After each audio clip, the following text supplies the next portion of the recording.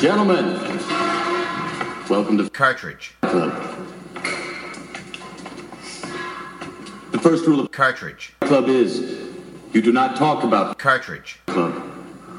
The second rule of Cartridge Club is you do not talk about Cartridge Club. Hello and welcome to episode 14 of the Cartridge Club.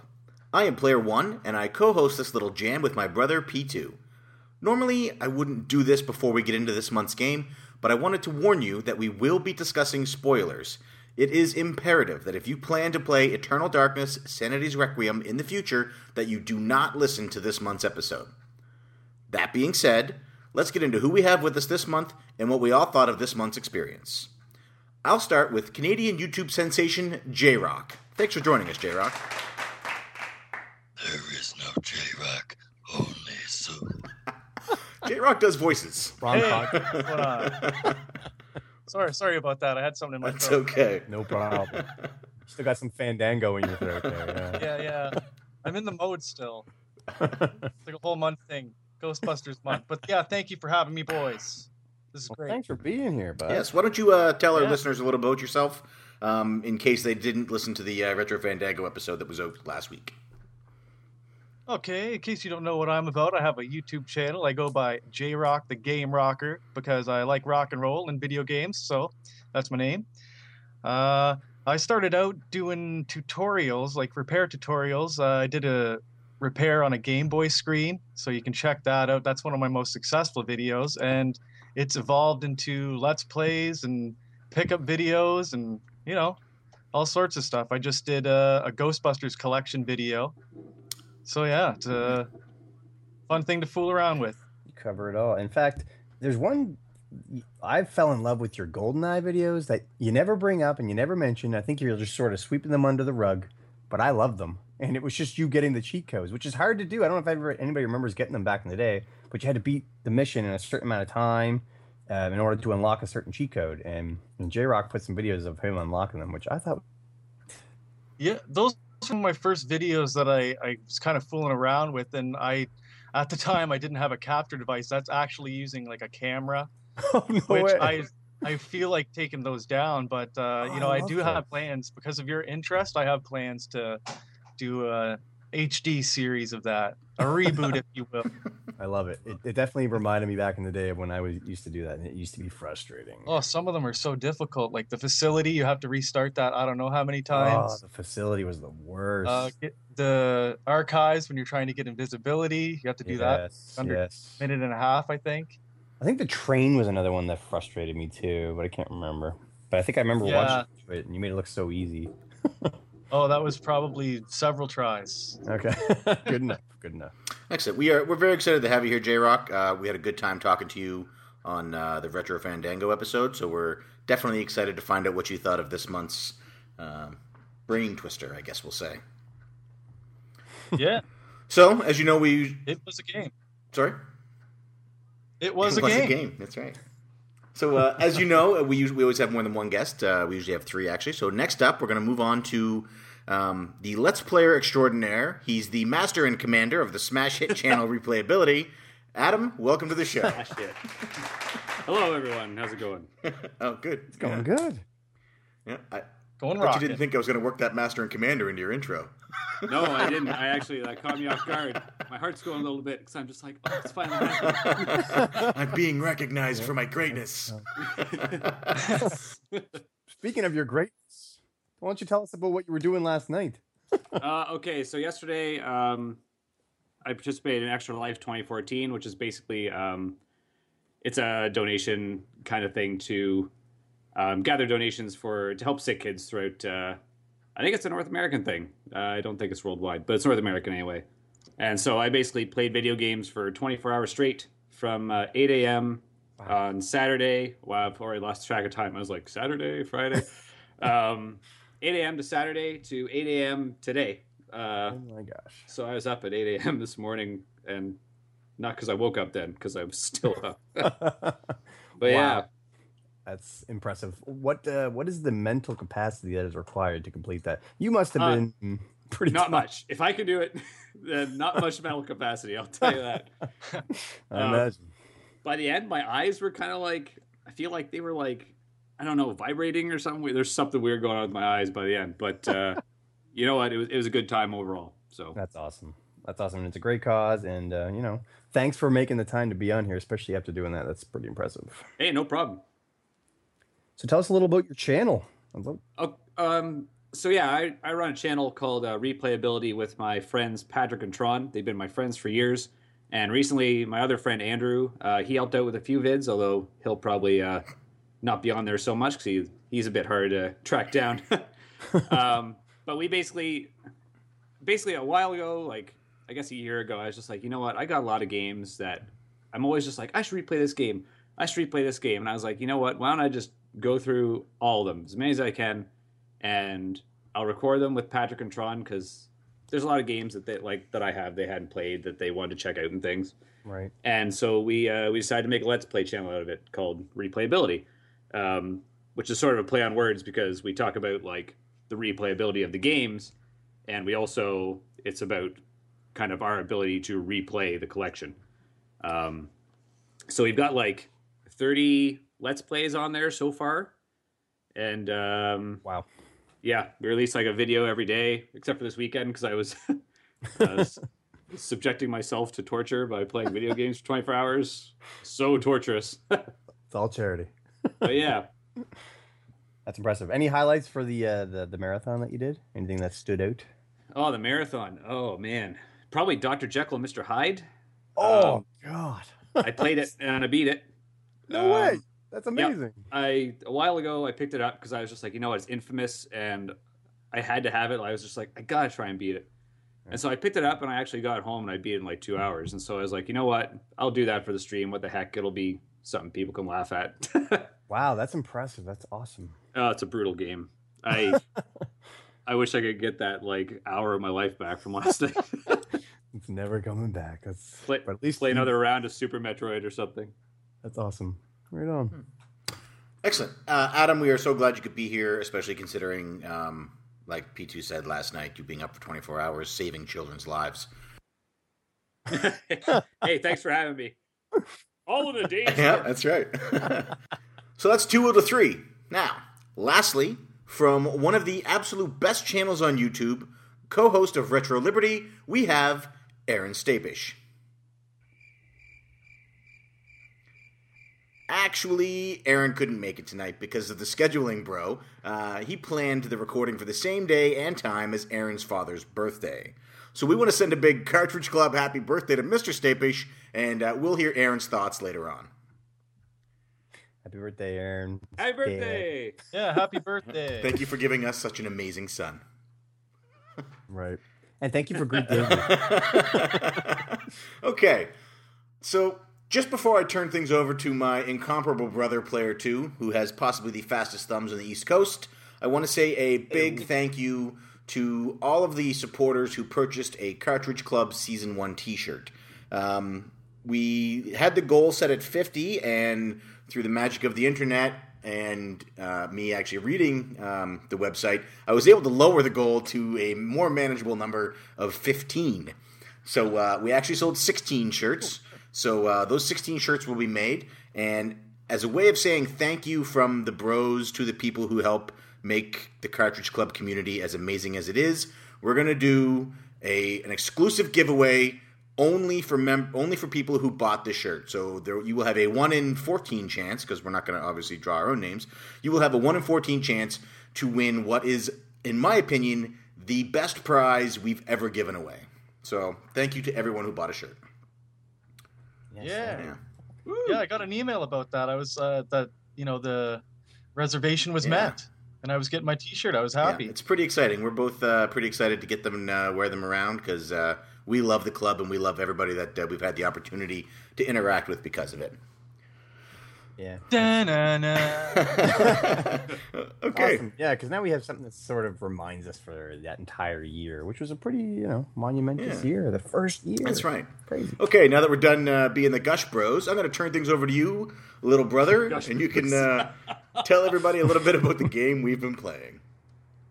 All right. Yes, this month we have been playing Eternal Darkness Sanity's Requiem. Requiem. Thank you. No problem. Vintage made fun of me for how I said it before, so I used to say Requiem. But anyway, it is for the GameCube. It was created by Silicon Knights and released on October 25th in 2002. So it would have been right before Christmas or Halloween. So that would have been a pretty cool year for Halloween, I guess. The game is kind of a survival horror game that is, it's mostly known for messing with people's minds and getting in your head, and that's why it was so creepy. But this was my first time playing it. I never had the chance to play it back when, so I was super pumped that we had the chance to play it this month. But this is my first time through. P1, was this your first time through? Yeah, not only was this my first time through Eternal Darkness, but thanks to the wonderful company Blizzard and the World of Warcraft and illegal narcotics, this is my first GameCube game. I missed the entire life cycle of the GameCube. And unless you can count beating Twilight Princess on the Wii, I had never played a GameCube game prior to this that I can remember. So my first experience with the GameCube was that it's really buggy. What? My memory card kept freezing. Oh, I see what you're doing. Come on, yeah. But no, yeah, this is my... Yeah, it made the TV go off. Yeah, this is my first ever GameCube experience. What a garbage console. And to be honest, I think if this had been a launch title, that maybe the GameCube would have had a better reception than it did. If any of the rest of the games on this system if this is a reflection of those, then I'm in for a good ride going back through that log. Yeah. Really, all Nintendo needs is a good, survival horror game that it launches with to be a successful console. Just like the Wii U. I see what you did there. Zombie U. I recently saw a great review of Zombie U online. Zombie U is fantastic. It is good, thank you. I love it. We agree. I wasn't sure how I felt until I watched a review by two fantastic brothers whose intelligence is only surpassed by their good looks. Wow. Who are they? Is that the Game Chasers? Are they brothers? No, they're not brothers. No. Anyway, J-Rock, is this your Hey. first time through? This is my first time through. Wow. Much like P1 there, the GameCube passed me by. I went from N64 to PlayStation 1 and PlayStation 2. So I was in PlayStation land during GameCube's era. That's a pretty common theme. It's which is sad because the GameCube's got some gems, and we're definitely gonna have to have some more of them on the club, I think. Yeah, but I do have a GameCube already. I've had it for a few years and a few games. The best one out of them, Metroid Prime. Oh, Woo! And I have Oh, Resident Evil 0 and I think the remake Resident Evil. oh my gosh, both of those are But so. I haven't sat the through them. GameCube So, remake is awesome. Oh, so good. yeah, I haven't played through all of them. So Did you guys hear that they're remaking the GameCube remake? Yeah. Yeah, remake. all I gotta say about that is Capcom. Yeah, Modern Capcom. that sums it up, right? I heard they're replacing. All right, well, they're actually replacing Chris Redfield with Mega Man. Oh, that would be awesome. Oh my Can you god, imagine Mega finding Man's that gonna be in box? something. It'll probably get canceled. Yeah, probably. if you put Mega Man in it, it'll Resident definitely- Evil Legends 3. Don't say it. Don't even say it. That's too soon. That's too soon. But Adam, is this your first time through Eternal Darkness? This is not my first time through. I actually I had this game. I've still got my copy from when I first got it back in 2002 when it was released. Oh my gosh, that's great. So this is like my I don't even know. Might be my 20th time through. I don't know. Oh. I've played through this game countless times. I love it. I'm happy to hear that. So, just out of curiosity, did you find it as enjoyable now as it was back then? Yes, it was really good to play through it again because I hadn't played through it in a very long time. Okay. And going back through it again, like, there's stuff that was familiar to me and everything like that, but it was still a very good experience because just like, man, this game just really held up. And That's awesome. It was just, it was really good to replay it again. I'm happy to hear that. I'm happy that. So, would you say it had a high replayability? Oh, there's definitely a high there it degree is. of replayability in this game, I would say. Well, that's coming from the master. We are having him on more shows. Shameless plug. Shameless plug. Shameless. Yep, That's a great Alright. name, Adam. it is. Oh, all right, P1, you take it from here. All right, so Eternal Darkness, it starts off, you play as Alexandra Roivas. She goes by Alex. She seems like a regular girl, and she's been called to her uncle's mansion because he's been horribly murdered and had his head ripped off by some unknown force. Luckily, whoever the police is, the police department is in this town, they leave the body there for her to identify. By his wristwatch, I guess. I don't know how she's supposed to recognize that this is her uncle. Is this him? Where's his head? We don't know. It's been removed. So, and then the police are kind enough to say, okay, well, we're out of here, and you can figure this out from here. So they leave. Yep. And it's up to you to search through this mansion of mysteries to find out what had happened to your uncle. And in a secret hidden room in the basement, which every mansion should have, she comes across a book that is bound in bone and human skin. And she says, you know what, I should probably open this and have a look at what it says, because she's clearly never seen The Evil Dead. Maybe I'll speak these words aloud. That's right. That sign says not to read the book. What? So she opens it up, and instantly you are transported back, and it's as if you are seeing what happened to a Roman soldier named Pius Augustus. And he hears these voices in his head, and they summon him down to this room in the basement of a temple where he has to choose between three artifacts or three essences of these ancient evils to empower himself with, I guess.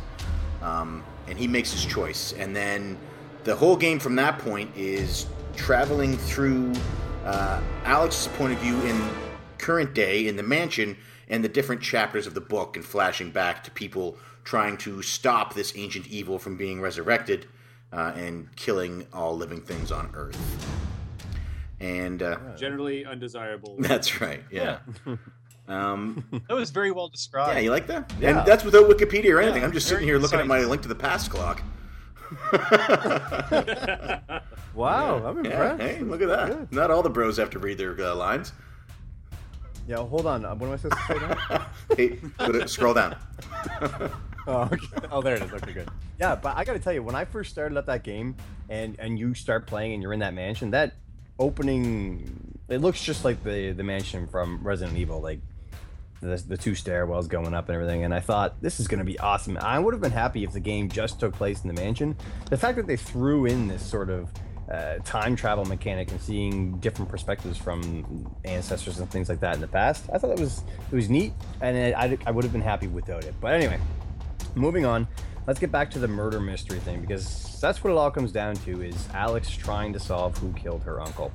What did you guys think about the opening overall? J-Rock, do you think it led into the game perfectly, or do you think it could have been done a little differently? What do you think? I think it fit for the game. I actually thought there was going to be more of the police in the game. I thought they Yeah. were setting up for this character, but the policeman just going like, "Oh yeah, come in here. Oh, by the way, she's already looking at the body. Oh, by the way, it's pretty bad."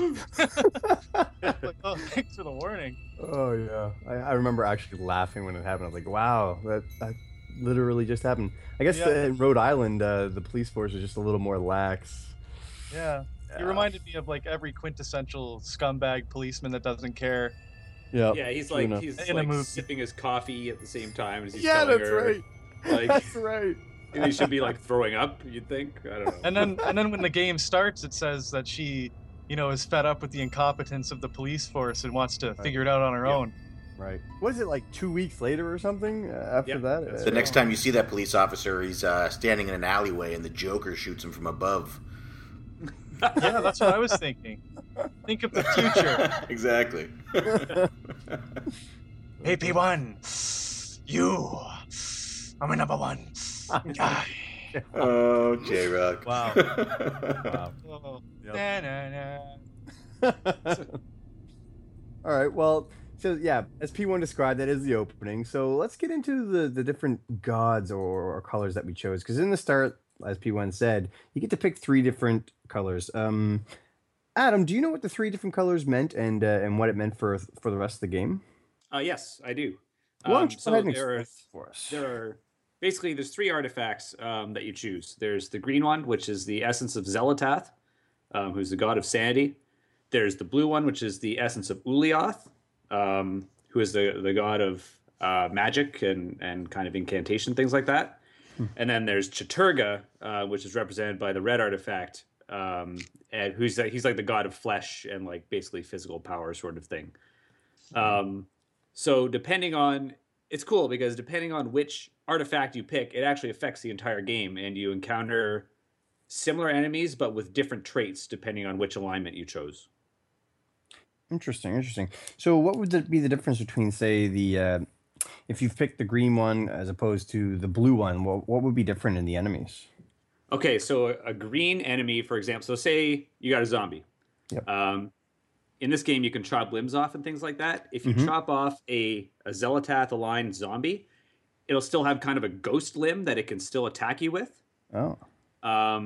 You're still doing physical damage to them, but you can actually still take damage from those limbs. They can still use them okay. Oh. And every time they hit you, they will drain sanity from you, which is obviously one of the key things in the game. Right. The magic ones they'll drain magic from you when they hit you, and the blue zombies for some reason do this weird thing where they all channel energy and they'll all just kind of blow up at once. Oh. But you can see it coming from a mile away. It's weird. It's like you can like get away really, really quickly because they take forever to do it. But at the same time, since they just blow up, you don't get a chance to finish them. And so the fact of the matter is, whenever enemies see you, they drain your sanity, right? Right. So you don't get and it you have to back. finish them to get it back, so you don't get that sanity back. So, it's kind of it's an empty threat, but then at the same time, it's like, I can't stop myself from going crazy. The blue zombies are kind of like 1980s Christmas lights. You just have to take out one and the rest of them stop working. That's right, exactly. Yeah. And then the red zombies are just they're more powerful, they're more meaty, they'll grow their limbs back, and they'll also do more physical damage to you. And also, if you chop like a red zombie's head off, most zombies will just stand there and like kind of, like they'll fight a grope for where the head was and then just stand there and swing their arms. Right. The red ones will actually kind of walk around and swing and they're a little bit more Yes, determined. They sure did. Oh. So this playthrough, and overall, what colors have you chosen, and what did you choose this time? I guess you've Me? done them all? Yeah, have you done them all? I have done them all in the past. When I loaded my game up, actually, it shows it keeps track of which ones you've done, and all the runes were there still. I chose Ulioth, the blue god, because that was the one that I first chose when I first played the game back when I was a kid. Ah, cool. And so I really wanted to have that kind of the same experience that I had the first time I played the game. Very cool. How about you, J-Rock? Which one did you go with? I chose blue as well. Ooh. Yeah, but I didn't know anything about why I chose that. Like, I'll tell you why I chose it, and actually, someone agreed with me. Based on my choice, I was like, okay, blue is cool and calm. It's water, it's good. Red is fire. Green is poison. So blue seems good, right? So that's why I chose blue.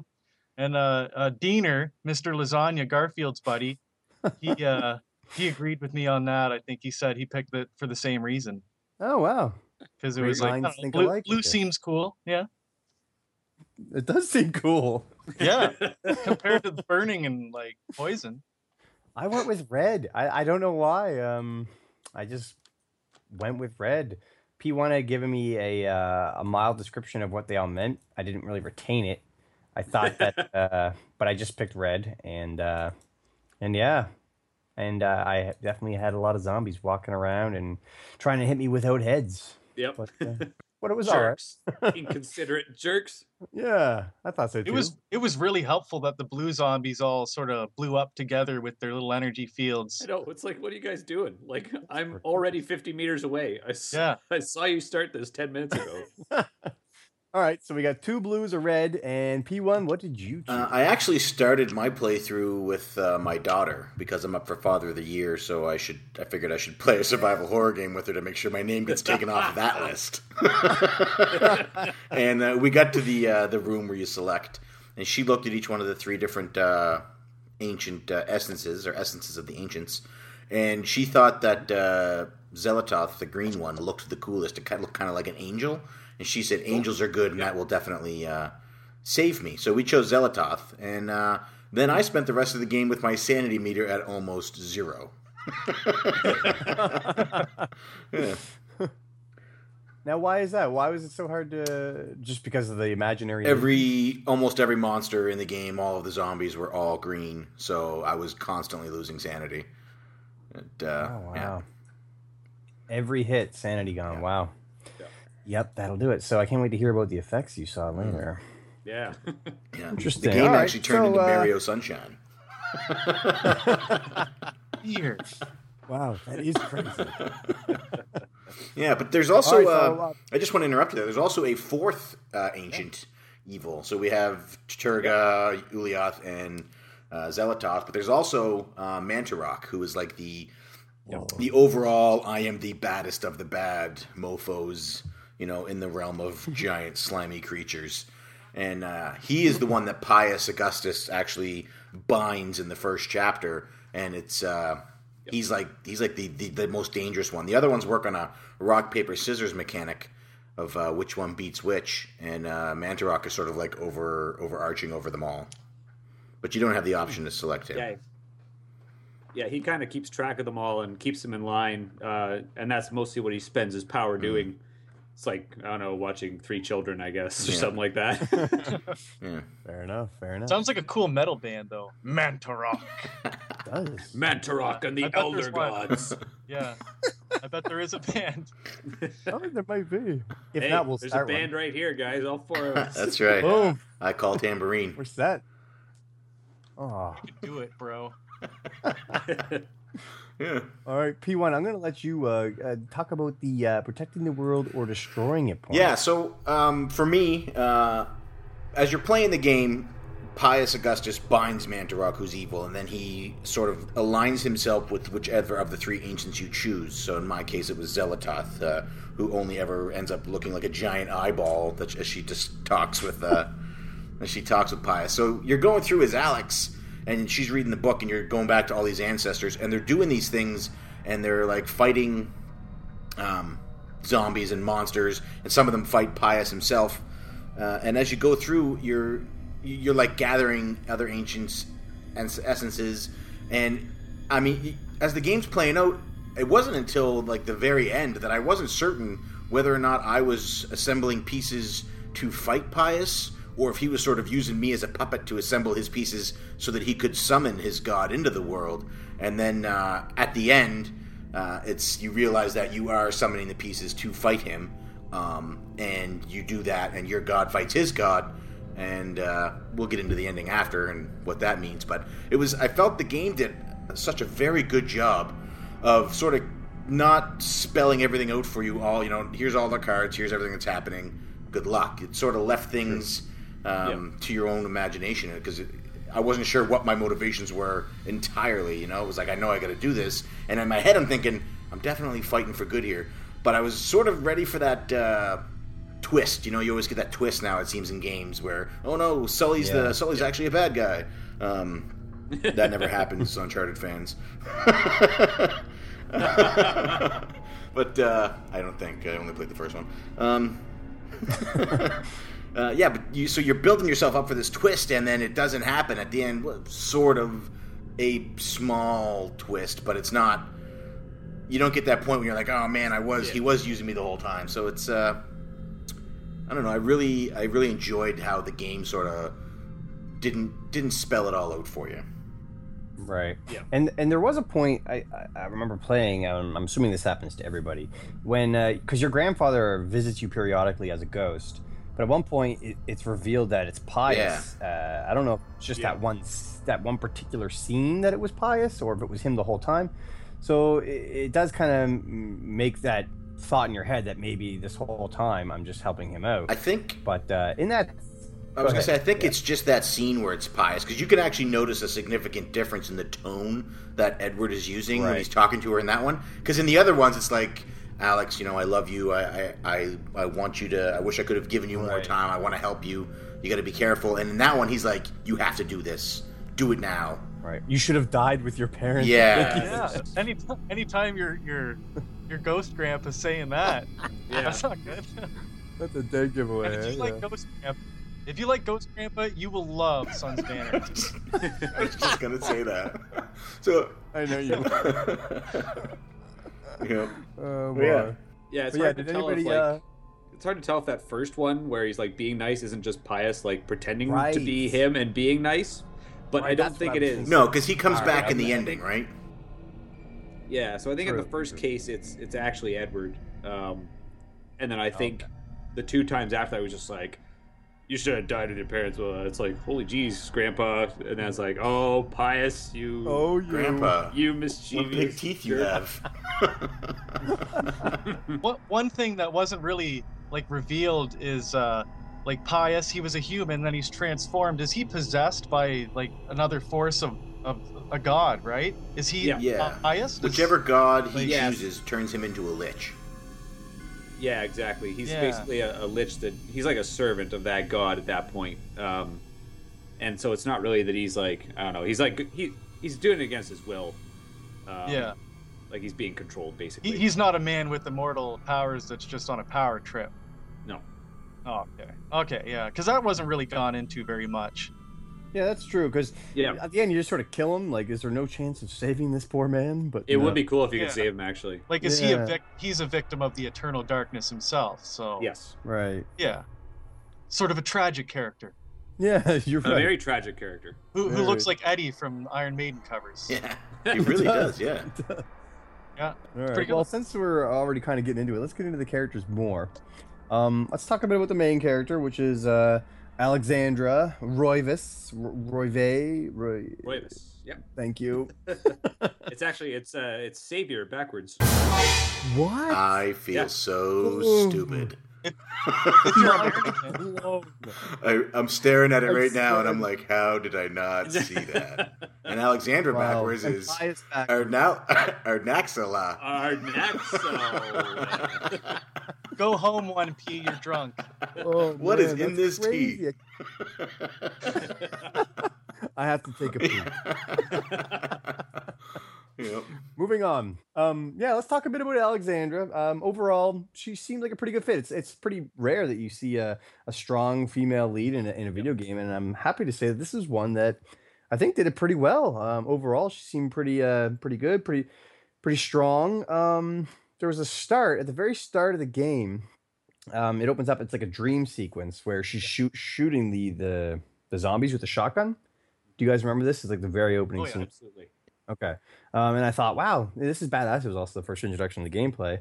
But anyway, she seemed like it was a good introduction. She seemed like a tough chick. But anyway, what do you guys think overall about Alexandra? Let's start with you, Adam. What did you think about the main character? She's great. She's like you said, she's a strong female lead. She's very determined. Yeah. I like that she takes it upon herself to do the work that the police can't. She's just like, screw it. I want to know what the heck's going on. Why is my grandfather's head missing? Like, Yeah, why get can't they done. check the dental records? Damn it. But no, she's really good, and you know, you don't really get to play as her much until the very end of the game. But I like how she learns things as she reads the book, for example, and then through the gameplay, like you kind of learn with her, and you learn how to explore the mansion and stuff like that. And she's just a really, I think she's a really, really great character. I've always liked her. Yeah, I agree completely. She has kind of like an Aya Bria kind of feel to her. Yep. Girls in survival horror games just work, I guess. I don't know what it is. But what did you think, J-Rock? Did you like Alex? Yeah, good enough. Not much. She didn't really say much. There wasn't too much backstory about her. Yeah. True. But a good thing she's trying to figure out what happened to her, grandfather. That's good. Yeah. Her character design really reminded me of, I think, Nina. Is it from Tekken, or whatever? Oh yeah, Which yeah, you're right. kind of reminded me of her. Am I right in that name? I don't know. Let me go check. It's a fighting that. game. You know what I mean, though. I do. I know exactly who you mean. Yeah. It's always hard for me to keep the characters of Tekken Especially straight because Tekken. they're always like Steve and Bob. Yeah, Like, yeah. It's just I like, know. Yeah, I'm pretty sure it is neat. but I think you're right. P1, yeah. did you like Alex overall? Yeah. I thought it was. No, go ahead, J-Rock. If you're not finished, tell my brother to f*** himself for being rude and trying to move on past you. We'll edit Don't that. try to steamroll me, P2. We'll Wearing your edit all banana this out. pajamas. This is all edited. That's no fun. I was just gonna say I wanted to add on to what Adam said there about how after each chapter you learned one more piece to the puzzle to sort of explore Yeah. the mansion. And like you had said earlier, player two, I wish there was more mansion to the Yeah. game. I was sort of disappointed in that. I would have been happy with just exploring a super awesome humongoid mansion. I agree It's- completely. And I think what you the answer to your question is the Resident Evil remake on GameCube that you have that you need to play. Yes. Yeah. Yeah. Absolutely. That will scratch that itch. Yes. I always thought kind of one of the coolest things actually about the mansion is that it's not like giant and ridiculous. I don't want to like get off topic too much, but it's cool because the mansion itself, like the atmosphere is really good in the game, and part of it is because, like, I look at that mansion, I feel like it could exist somewhere in Rhode Island. True, Uh, true. Whereas I don't really feel like the Spencer estate from Resident Evil could actually be somewhere. It's like, oh yeah, you need this octagonal shaped umbrella piece to open this Yeah. door. And oh, True. by the way, watch out for the shambling woman in the basement. Like, That reminds me, P2. I left my pentagon-shaped rock at your house, and I can't get into my bedroom. So I'm going to swing by after the podcast to get that. How are you gonna get into your room? wait, your key only has 5 sides? That's from like 1980. Yeah, my girlfriend's in there right now, and I'm worried that she's going to be a Colleen sandwich. Oh. All right, P1. I think we're ready for your thought. Hold on, J-Rock. Oh, Good. you may continue. Thank you. Thank you, sir. Yes. I really Alright, liked P1. Alex, and the reason I like her the most, 2 things I liked. One, she didn't spend the whole game screaming and terrified. You know what I mean? Like, Yes. a lot of really weird shit was happening to her, and she was just like, this isn't real, you know? But at the same time, she was like, this book is full of a lot of weird... First off, she's like, my uncle has this book made out of human skin. Like, I feel like their last name could have been Gray, and instead... Wait, you keep calling him her uncle. Is it her grandfather Yep. or her uncle? Like, grandfather. grandfather. Yeah, it's grandfather. Okay. I do keep calling her uncle. I don't know why. sorry, I'm going to edit in grandfather for every time I said uncle. So yeah, she's... grandfather. If she meets her, Yeah. Her cartridge. So yeah, but she's not like, she doesn't, she is, like you guys said, she's a strong female character. She's not terrified. She doesn't act like a blonde bimbo in a horror movie, you know what I mean? She acts the way you see Alice act, or the way you see Jill Valentine act. And it's really cool. Like, I really enjoy that. And I like how you can almost feel her getting stronger every time she goes into the Animus and she comes back. Oh, no, wait. Every time she reads the Tome of, what is it, the Tome of Darkness? Whatever. Tome of Eternal Yeah, Darkness. every time she reads it and the powers sort of bleed through into her. So you can feel yourself getting stronger. Like, you start off walking through that mansion, and like Adam said, that even the layout, I felt like it was a real mansion. Like, after a couple of trips there, I knew where I was going around. Yeah. Whereas, Yeah. exactly in Resident Evil, I'm checking that map every 8 steps. Yeah, it's true. Because why wouldn't there be 9 corners in this hallway? But yeah, so as you're walking around the mansion, you're like, I'm feeling a little more sure of myself. You know what I mean? I'm jumping less at the banging at the door, the telephone sounds. I really felt that she grew from the curious granddaughter into a really strong main protagonist, and I really liked playing as her. Absolutely. I agree. Yeah, it is kind of neat how the whole game is just sort of building her up for that last sort of battle. And instead of like any other game where you would just use that character and grind over and over again, you're using other characters to add to her strength, which is pretty Yeah, cool overall. they didn't give her all these powers and build up this huge backstory and then just have nothing happen to it and peter out into a pirate movie. Right. Right. Dar, IBP1. Broadcasted from me I submarine. hate Ubisoft. Rambot?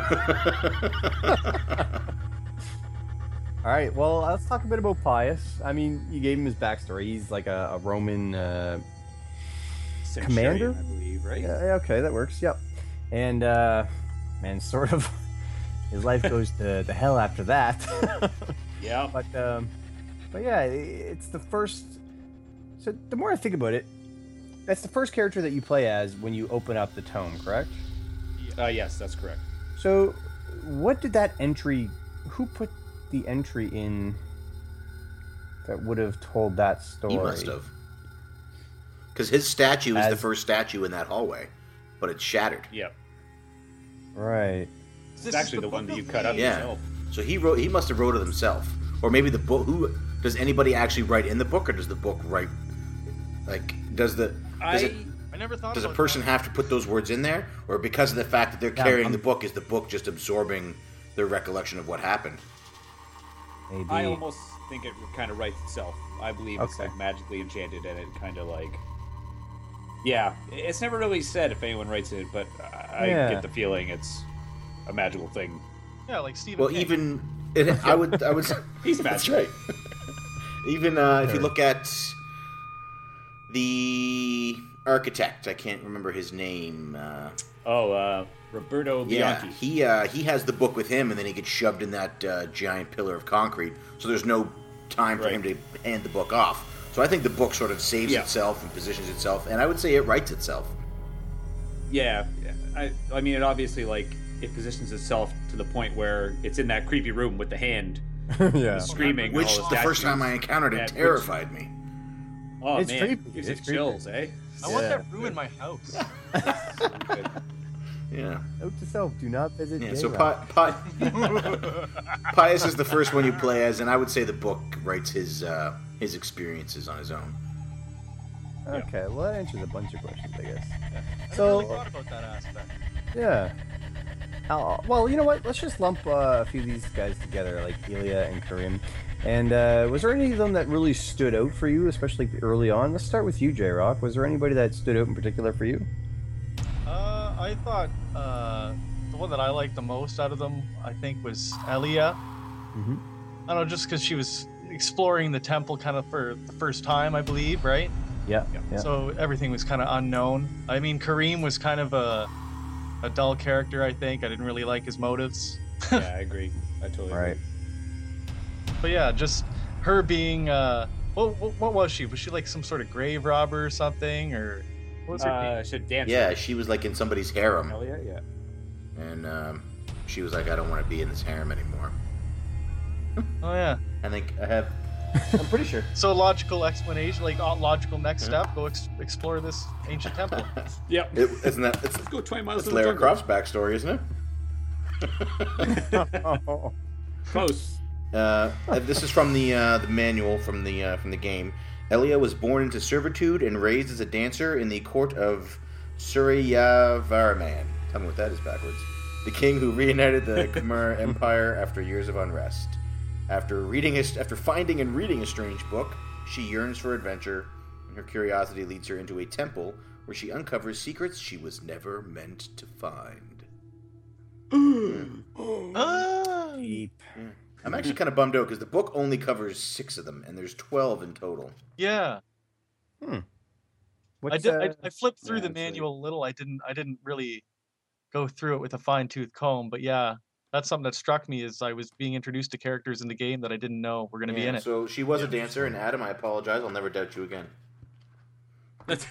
lesson learned. You'd better not. Adam knows his That's stuff. right. That's why he's the master and commander of replayability. That's right. That's right. Adam, was there anybody in particular that stood out for you? I don't know. Elia's okay. I like playing as her because she's a quick character. I don't really like her as a character that much because she's just like, I wish something fantastic would happen to me. Right. Then she like just winds up a mangled corpse. Yep. Yeah.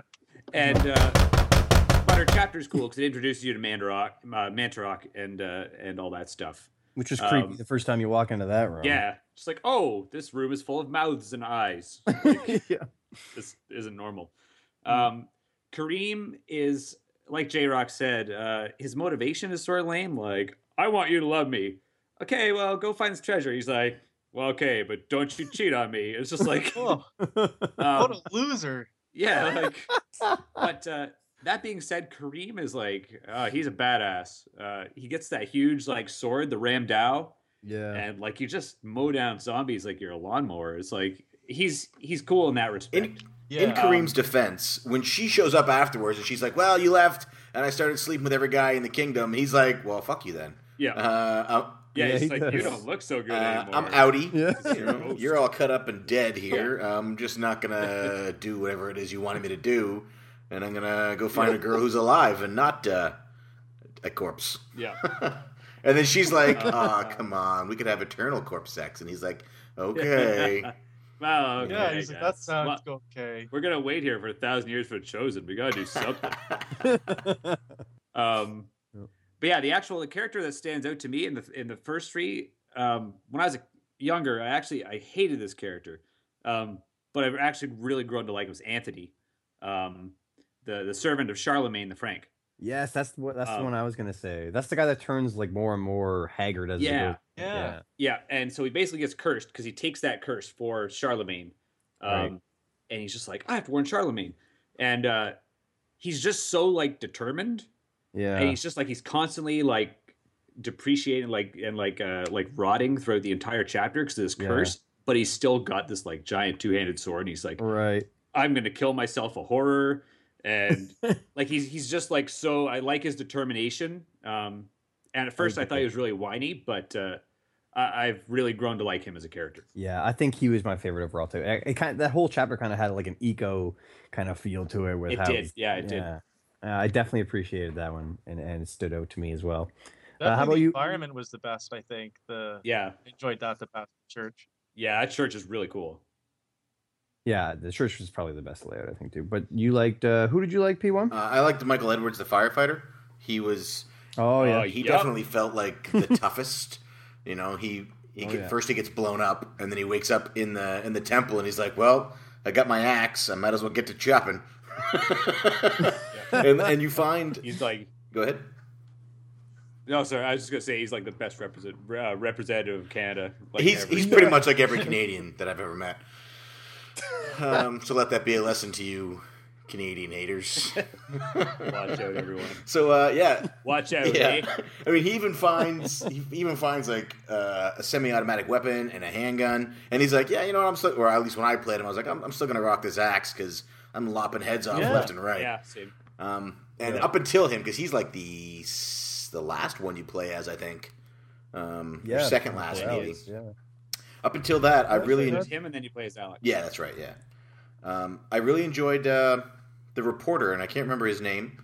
The guy that was in the That's Peter. Peter. yeah, Dick. he was in the church during World War II. So we've already seen the church in Charlemagne's time, and once more after that, I believe. I like Paul Luther.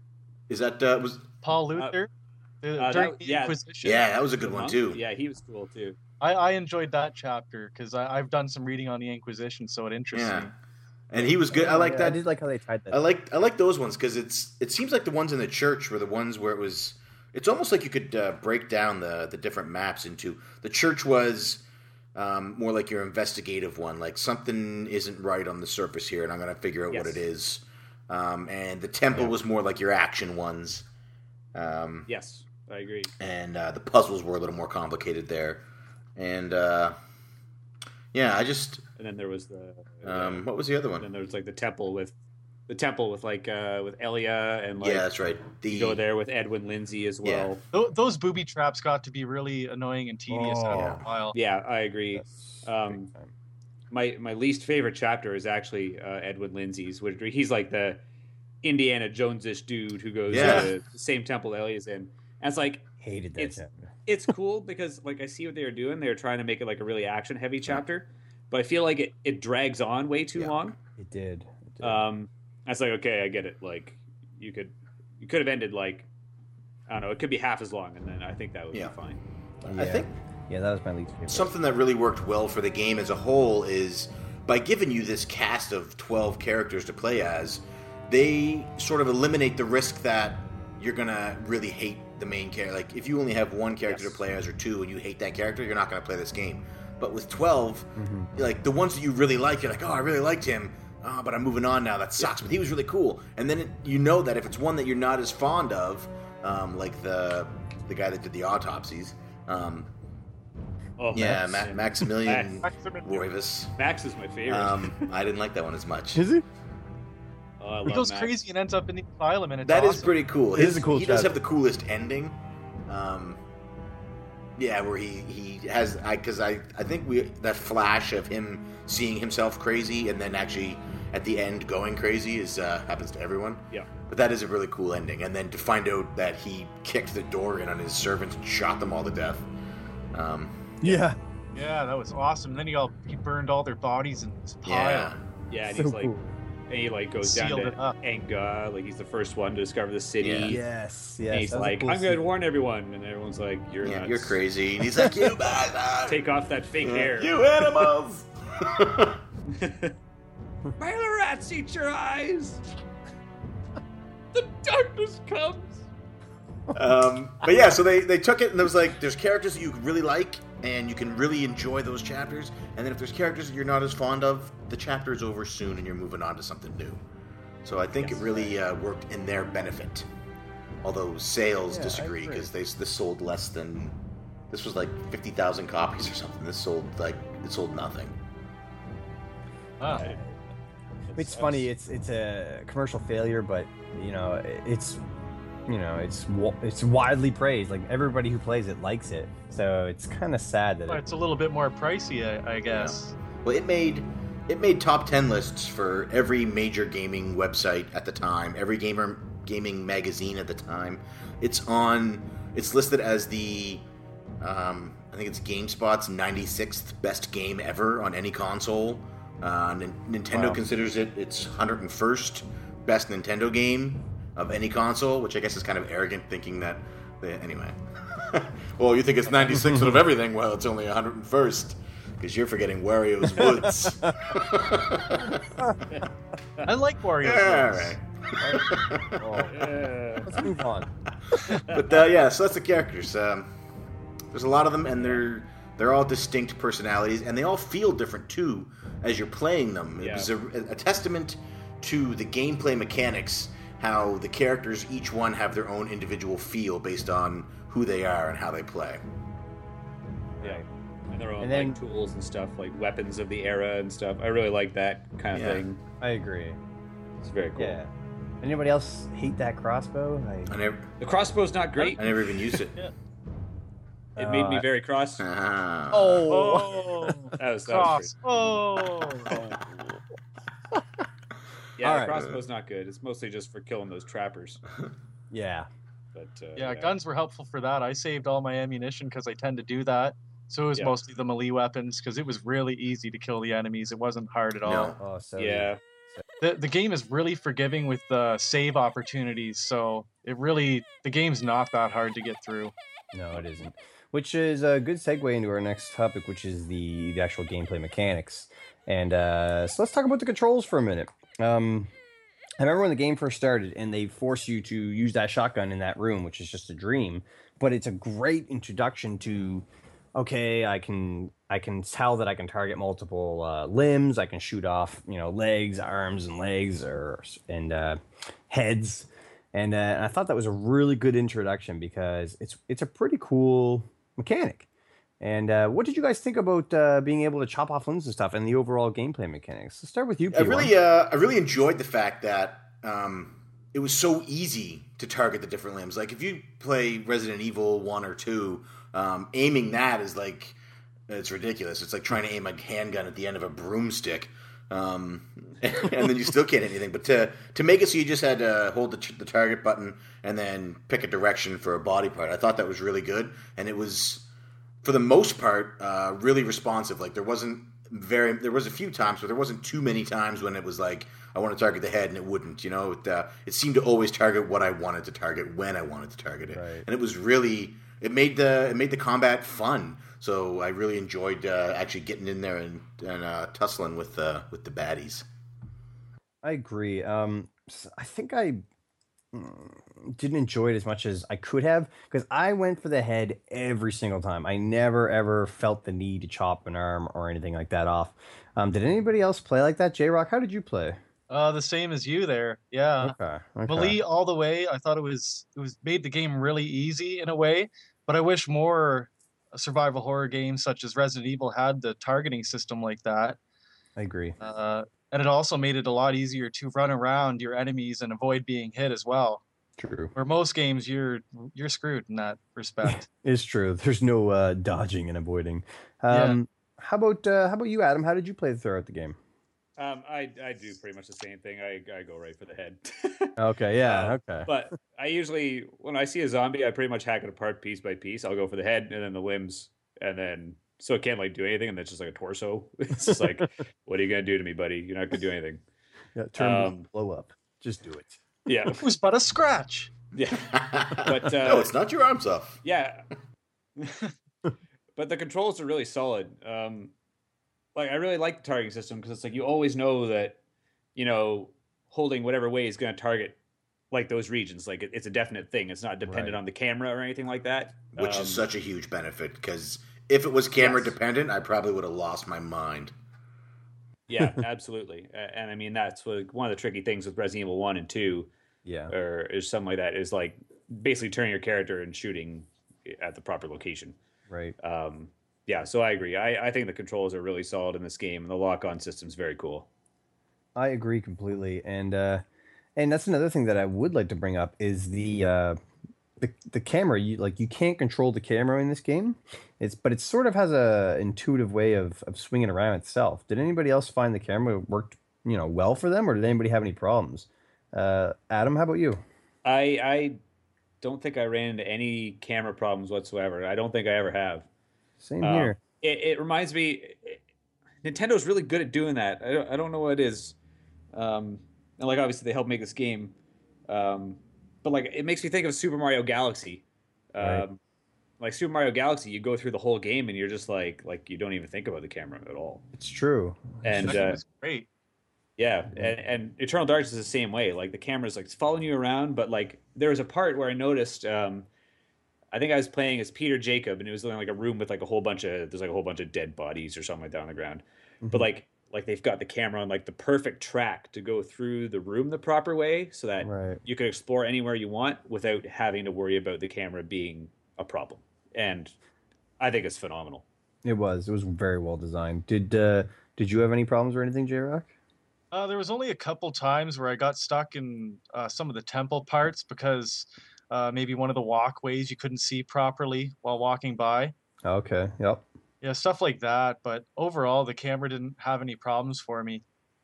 No. That's good. And it's so funny because usually when you think of the old survival horror games, that's the first thing people bring up is the fixed camera angles and how it just purposely doesn't show you some things. But this game really did it right. Yeah, I agree.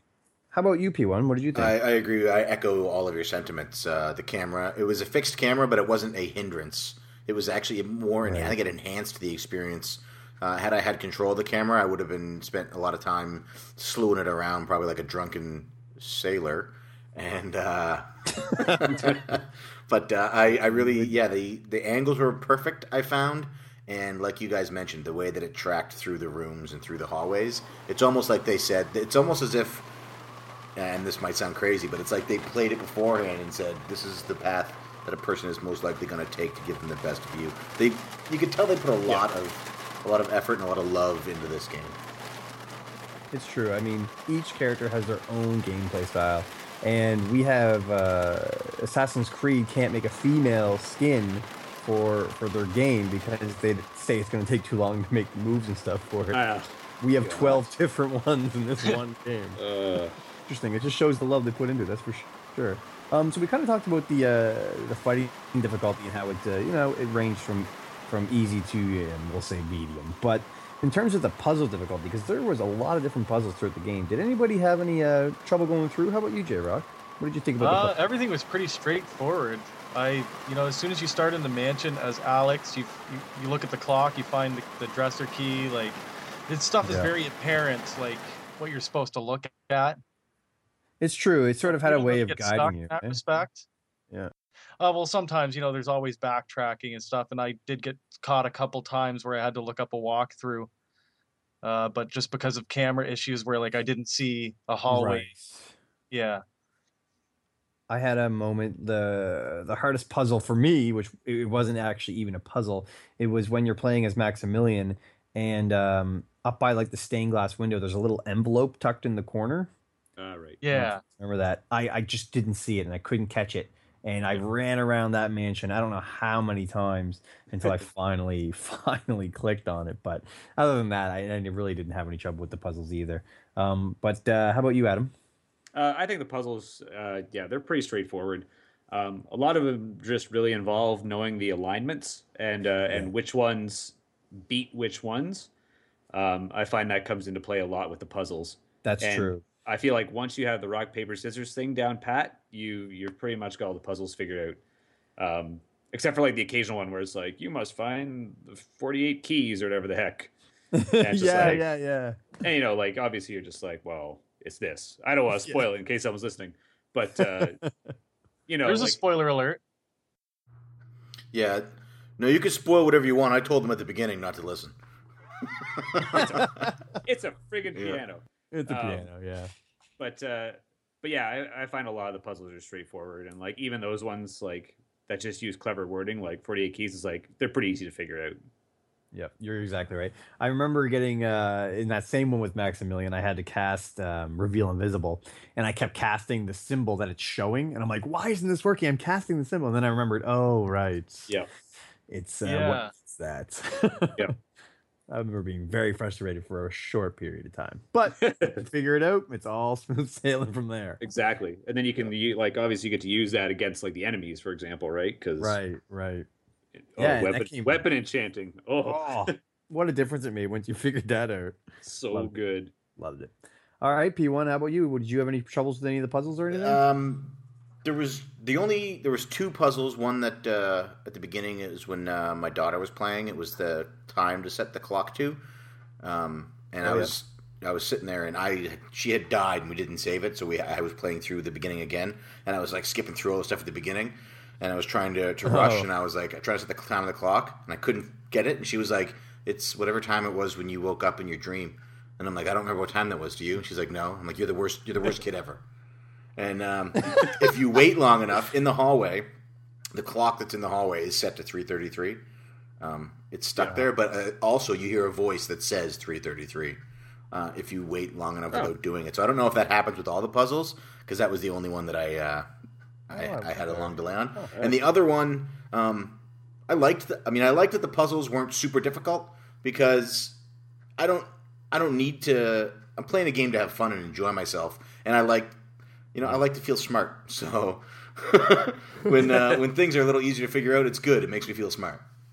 But the one that I had the most actual trouble with was the blown circuit breaker. I was searching for a fuse all over that house, and because every time we got a new character, I would open it up the menu and I'd go through his inventory to see what he had, and I saw that I had the scratched penny, his lucky penny. And then when I found that, I was like, okay, the lights are out, the power's go. I gotta find this fuse. I searched every room 4, 5, 6, 7 times looking for this fuse, because in my head, based on what I do for work, I was like, I can't put a penny in there.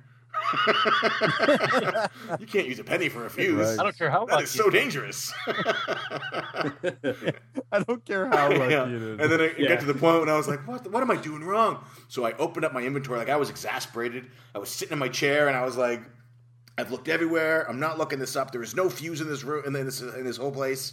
I think that's in the church. There's no fuse in this whole church. I don't know what's going on. Was it the church or the mansion? Mansion. Yeah, there's no fuse here. I've looked everywhere. This is killing me. I don't know what I'm going to do. And I was flipping through my inventory, and I was like, son of a bitch. They want me to put this penny in there. And then it clicked, and the lights came back on. Yeah. But I Love it. I'll help. Yeah, I liked that the puzzles weren't. They were. I don't want to say they were easy, but they were the right difficulty for the game. If you're playing the game, your time with the game won't be spent. It's not going to be consumed trying to figure out how to solve the puzzles. It's going to be more enjoying your experience through the game. You know what I mean? It's at no point are you going to be yanked out of your experience and said, I'm really stupid that I can't figure out that I have to play the piano. Right. You know? And I think that's a good thing. You know, it's nice to have them in there so that you're not just walking room to room. And it's also good that they're not so difficult that you sit literally stumped, not being able to advance the story. Right. Like with the candles and the picture of the sunrise, you have to line those up. Yeah, yeah. Right. I mean, it's not. It's obviously it's easy and you figure out what to do, but it's not like that, they could have made that really cryptic and difficult. Like, Yeah, very. Yeah, easy. like Silent Hill style. yeah, exactly. Right. I was Where just it's like thinking the same if thing. you don't know that the right you have to throw a can of soda down a you know, Oh, I was gonna say that. I hated that. because there's What do I do with this yeah, drink? there's no indication that that's what you're supposed to do. So I like that the puzzles were the difficulty they were. I think it's it makes the experience better as opposed to making it more difficult. Yeah. Well said. Agreed. Um, All right. One of my I don't know. One of my favorite things about the puzzles is how they carry over. Like you, for example, in Elia's chapter, you do the sun kind of puzzle, Right. and then you use that as Alex. And then Right. in Kareem's chapter, you enchant a weapon and like insert it into a slot to open a door. You do the same thing as Alex. I like how they incorporate those things that you learn in each chapter into the puzzles within the mansion. I think it really drives it home and it makes you kind of learn the functions I of agree. all that Yeah. stuff a little bit better. It Makes sort you of teaches remember it, you know? Yeah, it teaches you without saying you're being taught Yeah. this. Exactly. It's a hidden You're tutorial. like forced to use it again. Yeah, Yeah. exactly. You're like forced to use it again, so it's just like, and then you're just like, oh yeah, I can do this. Love it. One of my favorite puzzles was like the Raiders of the Lost Ark style one. Felt like indie. Oh, Which where one? he's- You where get he's, the like, staff replacing and all Oh, the- yeah. and- Oh Yeah. yeah, right. Yeah, that is a good one. You got to angle Yeah, that it was cool. for the light. It was super cool. And then you kind of do the same style puzzle at the end as Alex in the big room that, you know, you're able to access from the beginning of the game, and you're like, okay, something's gonna happen here. Yes. Yeah, the yes. observatory. I don't know how many times I ran into that room thinking now's the time I can do that room, but it never was. There's actually one thing in that chapter. I remember you guys were talking about how crappy the traps are in that chapter because they're just like, it's like, okay, I'm tired of the traps now. Nice. There's these. I don't know if you guys found them in Edwin Lindsay's chapter. There's little panels that you can push in the wall, and they don't seem to do anything. Yes. What Yeah. were they? So basically, what they do is they turn the traps off in the hallways for about 15 seconds. Oh, I So didn't if you- know. Yeah, so if you hit those and then you book it down like the hallways, the traps won't activate at all, and you can just rip down the whole thing without any worry. Wow, Yeah. that's awesome. Yeah, it's just, but like you would never know. No. Like you would never know. I remember when I was like younger, I had to look that up. I was like, what do these even do? And it's just like, oh, that makes things a lot easier. I thought it was like opening a door or something. Yeah, it's No. really We should strange. have figured that out because Edwin Lindsay backwards, his traps are off now. Let's talk about magic because we all sort of seem to be on the same boat in terms of the weapons. We all like melee, but what about the magic? What kind of magic did you guys use, and did you use it a lot throughout? I mean, I know I was refilling my sanity bar quite a bit, but did you guys use like the offensive magic or the shield magic much? How about you, Adam? What did you use in terms of magic? I don't often use the shield unless I really need to. Yep. And I actually find there's some really kind of obnoxious parts where you have to use a shield, where you shouldn't have to. I'll get into that later. But the magic, I like, yeah, enchanting your weapons just to like beat the crap out of the enemies way easier is just super fun. Like, Yeah. there is nothing better than playing as Michael Edwards and enchanting that assault rifle and loading up the grenades and just obliterating anything in your path. Like, Wow. yeah, it's really, really Oh, awesome. I didn't try the grenades. Me neither. Oh yeah, sorry. You just enchant the weapon itself, and Yeah. then any ammo you do will be enchanted with that enchantment. That's awesome. but I yeah. didn't use the assault rifle at all. I really just sort of forgot about it and dropped the ball on that one.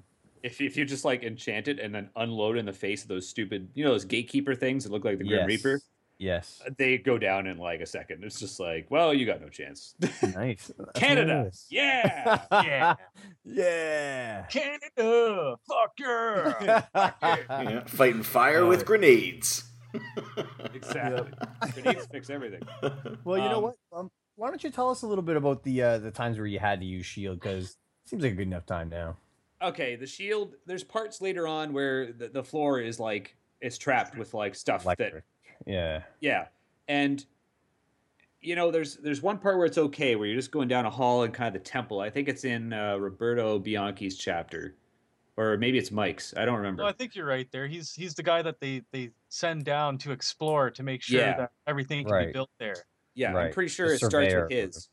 But the one part that ticks me off is like right at the end when you're playing as Alex, and the Yeah. floor on that main area is always electric, and Like you the have whole to cast floor. a shield. Yeah, I know. and it's like you don't get a chance. Like you'd think that you'd go across it once, and there'd be a switch to turn it off or something. Yeah. But instead, they're just every time you enter that room, you're like, okay, time to cast my 7-point shield. Yeah. And it's like it's just tedious, I find. And like even the first time you go through that, you actually have to cast it twice, like to get over the whole thing for like the whole Right. length of it, Yep. and then also cast a dispelled magic at the end to get rid of the field in front of the door. Right. And That's it's right. like I feel like there's a way they could have streamlined that room. It's not a problem with the shield itself, it's a problem with that room. I think they just could have. It's true. It's And it's just one thing if strange. you only had to do it once, but Yeah.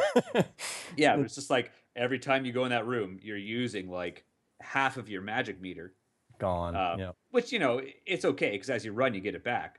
Right. But it's still like it's time that could be better spent, just running for the door after you've done it once and hit a switch. Right. I agree know? completely. Yep. It would have been such an easy fix. That's a whole nother can of worms, though. That whole when you're playing as Alex at the end and also as her grandfather's story, having to do every single one of those Towers. Yeah, the Yeah. towers. Yeah. that's a bit That's- tedious. It was. J-Rock, tell us, what was your magic of choice? Did you use a lot of magic throughout? I didn't at the beginning, but then as you go on, it becomes necessary.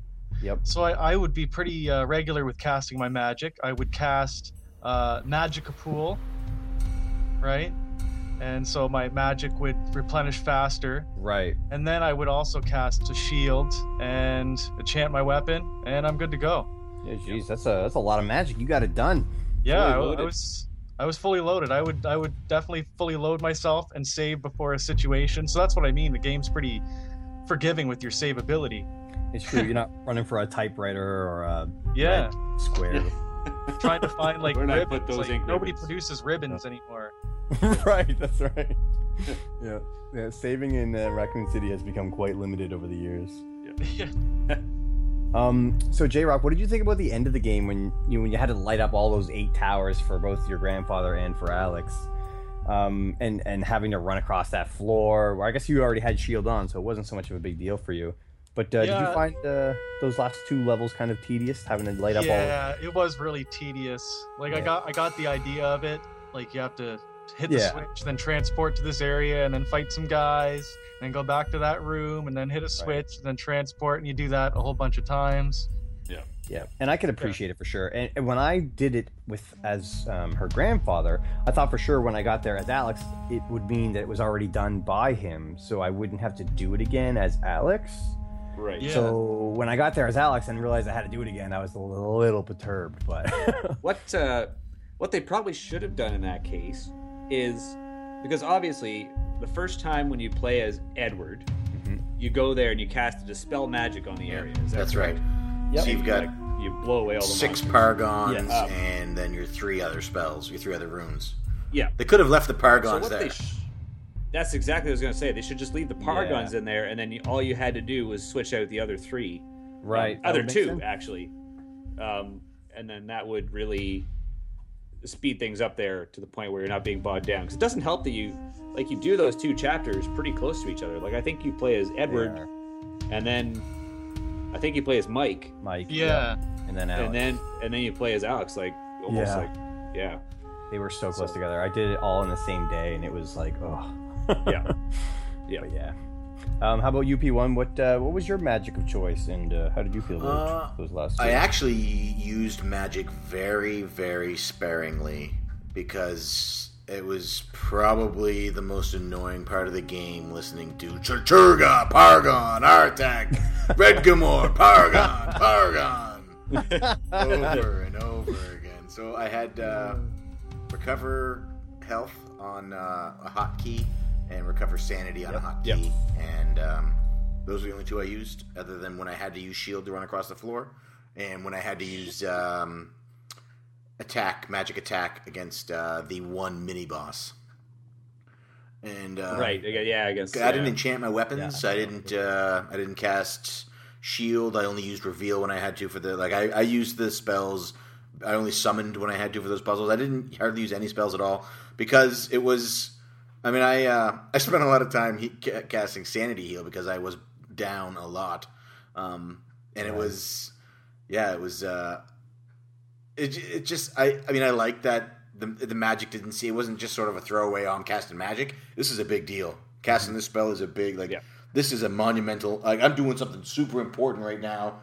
There's a lot of voices, and I have to stand perfectly still for this to work. Or I'm gonna, some demon somewhere is gonna suck me in, and it's gonna be terrible. I liked how important the magic felt, and I guess sort of because of that, I was like, I'm gonna use this as little as possible. Fair enough. Yeah. On the flip side, in the middle of the fight with Pius, if you take a couple of hits, you suddenly move a lot slower than he does, and you're not getting away to cast your Chaturga, Paragon, Redgamore, Paragon, Artek, Paragon. Right.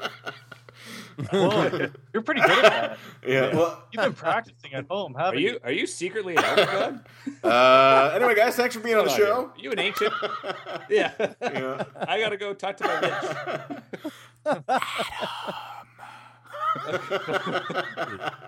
He's talking to me again. Yeah. So I didn't dislike the magic. I like that it because these are regular people walking around. You're not living in a fantastical world. You know what I mean? This is real. This is Earth. This is real life, and it's like sort of under the surface is here's this ability that we have to tap into. These mystical powers, and it's a big deal to do it. It's not just as easy as pausing the screen, opening a radial menu, and raining down with salamandros. Yeah. Yeah, it's the magic, it's really cool. I've always thought when the first time I played it through, I was like, man, if magic if this kind of magic were in actually existed, it would look like this. I don't know. Yeah. The runes with the light coming out of them and the way they raise up and slam the ground and stuff. Yeah, I agree. No, that's true. It's interesting actually that you can't move when you're casting it. I think that adds to it. It's a good way that it's a good way that it creates tension because Agreed. Example, when you play as Max and you're fighting a horror in the main room and you need to heal, right? Yep. And this horror is just lumbering towards you and you're just Chaturga, speed things up, talk a little bit faster. And he's just you just barely make it. And it's it's kind of this weird kind of exhilaration. I really like it, but I do understand the whole, it does take a long time, especially the 7-point spells. They take a long time to cast. Oh, and when you false cast one of those, that really it's you feel goodbye magic. I did like that tension that would build, because it's I need to get this off. Oh, please don't touch me. And there are times when they are coming right down to the wire. He's getting ready to swing his arm at me, and I'm like, I got 2 paragons left. Oh, come on! You can cheat it just a little bit. Just as you start saying the last one, you can move and you still get it. There is. You do get to learn that sweet spot after a while. But it was. I didn't dislike the magic. I just didn't use it that much. Even my weapons. I felt using it kind of made the game a lot easier. So using it definitely made it more a much more difficult experience for yourself, which in a way I guess could be rewarding. Yeah, for sure. Right, it is. But it is good for I was in the same boat. I used to restore the sanity meter, the health, and I loved enchanting weapons though. That was probably my favorite. Enchanting weapons is really cool. Yeah, you can't go without it. Yeah, it was awesome. But speaking of sanity meter, let's get into the.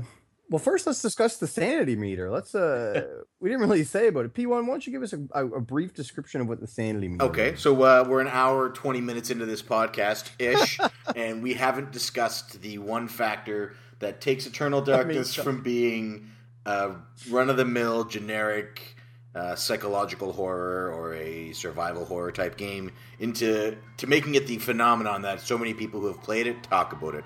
And if you're still listening at this point and you haven't played this game, and you think, man, this sounds really good, I want to play it, stop right now, because we're about to ruin every single one of the sanity effects.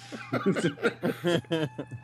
right, you've been warned. So, the sanity meter, along with your health meter and your magic meter, you also have a sanity meter, and it measures how sane the character is that you're playing as. When monsters see you, your sanity meter drops. When some monsters hit you, your sanity meter drops. Just sometimes your sanity meter drops for the hell of it.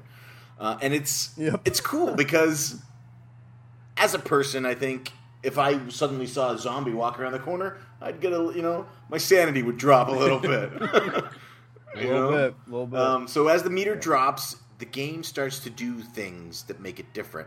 Your camera angle tilts. So you can actually feel, as you're playing the character, you can feel this character sort of losing a little bit. The walls start to bleed. They start to hear voices. You'll hear like a knocking at the door.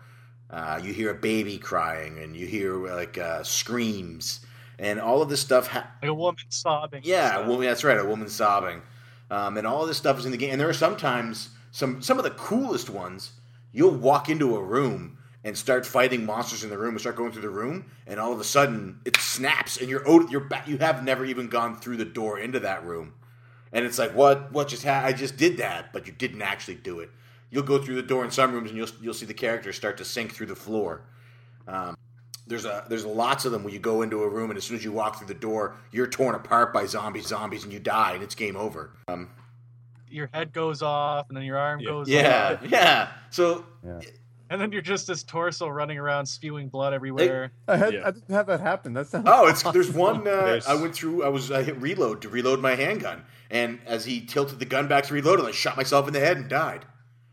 Yep. And so there's all these and then the person, then the character you're playing as snaps out of it, and they're panicked, they're like, this isn't real, this isn't happening.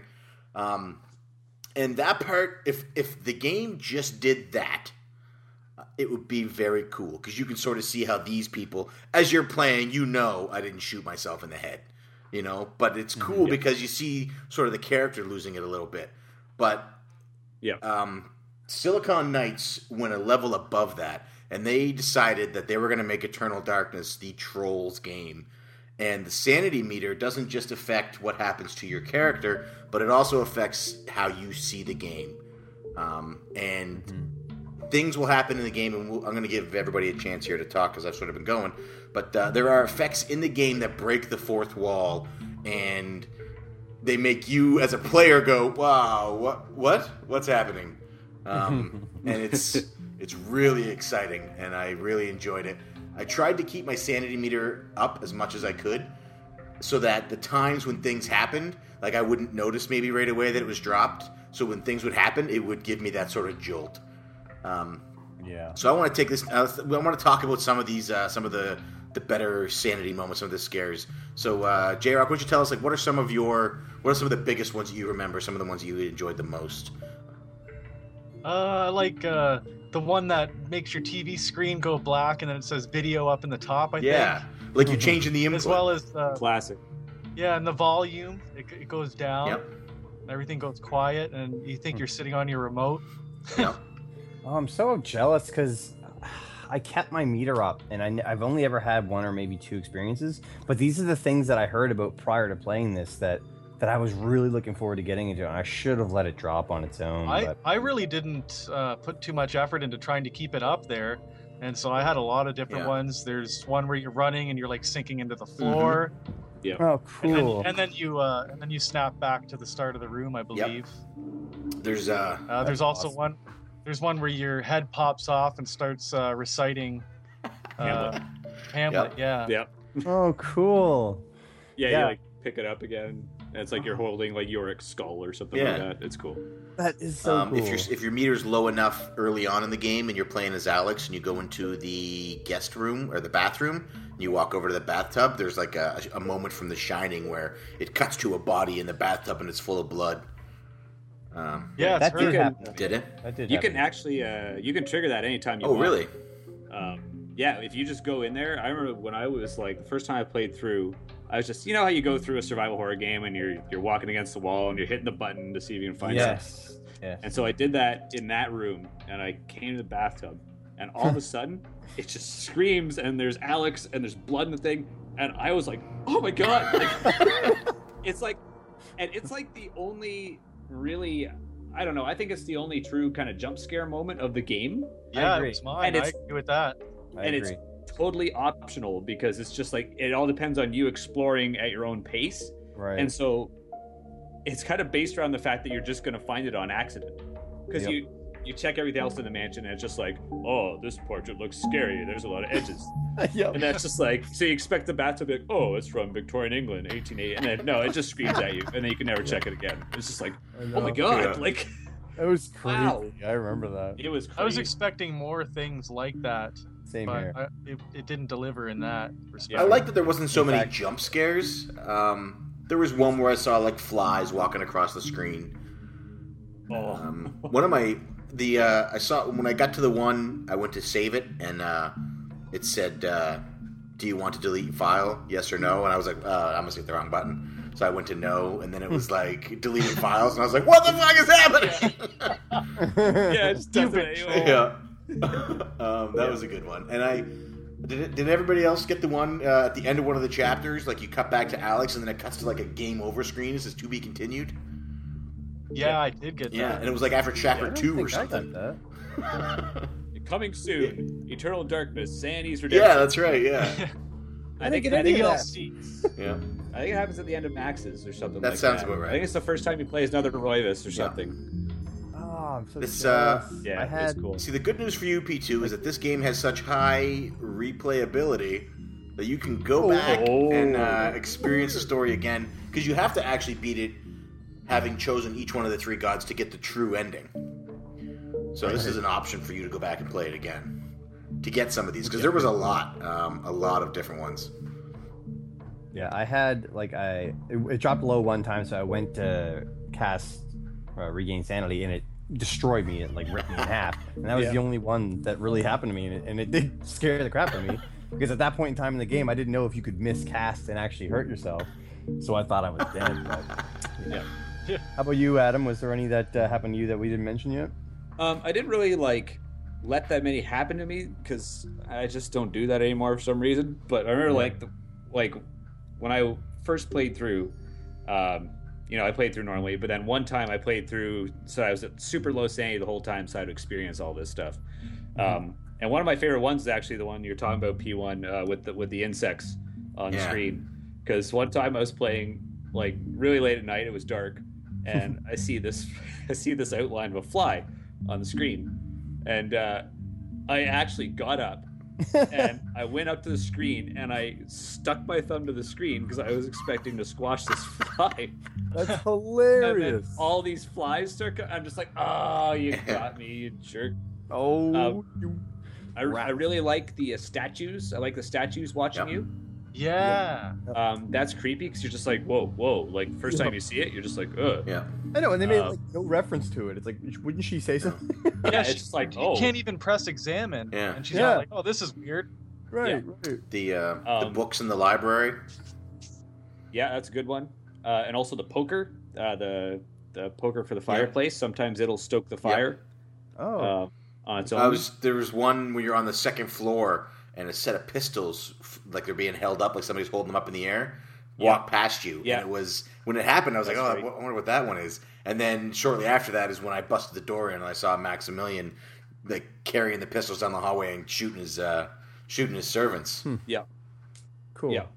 Yeah, that just reminded me of The Shining, that part. Like this, like the whole place is driving him crazy to do Yeah. that. Right.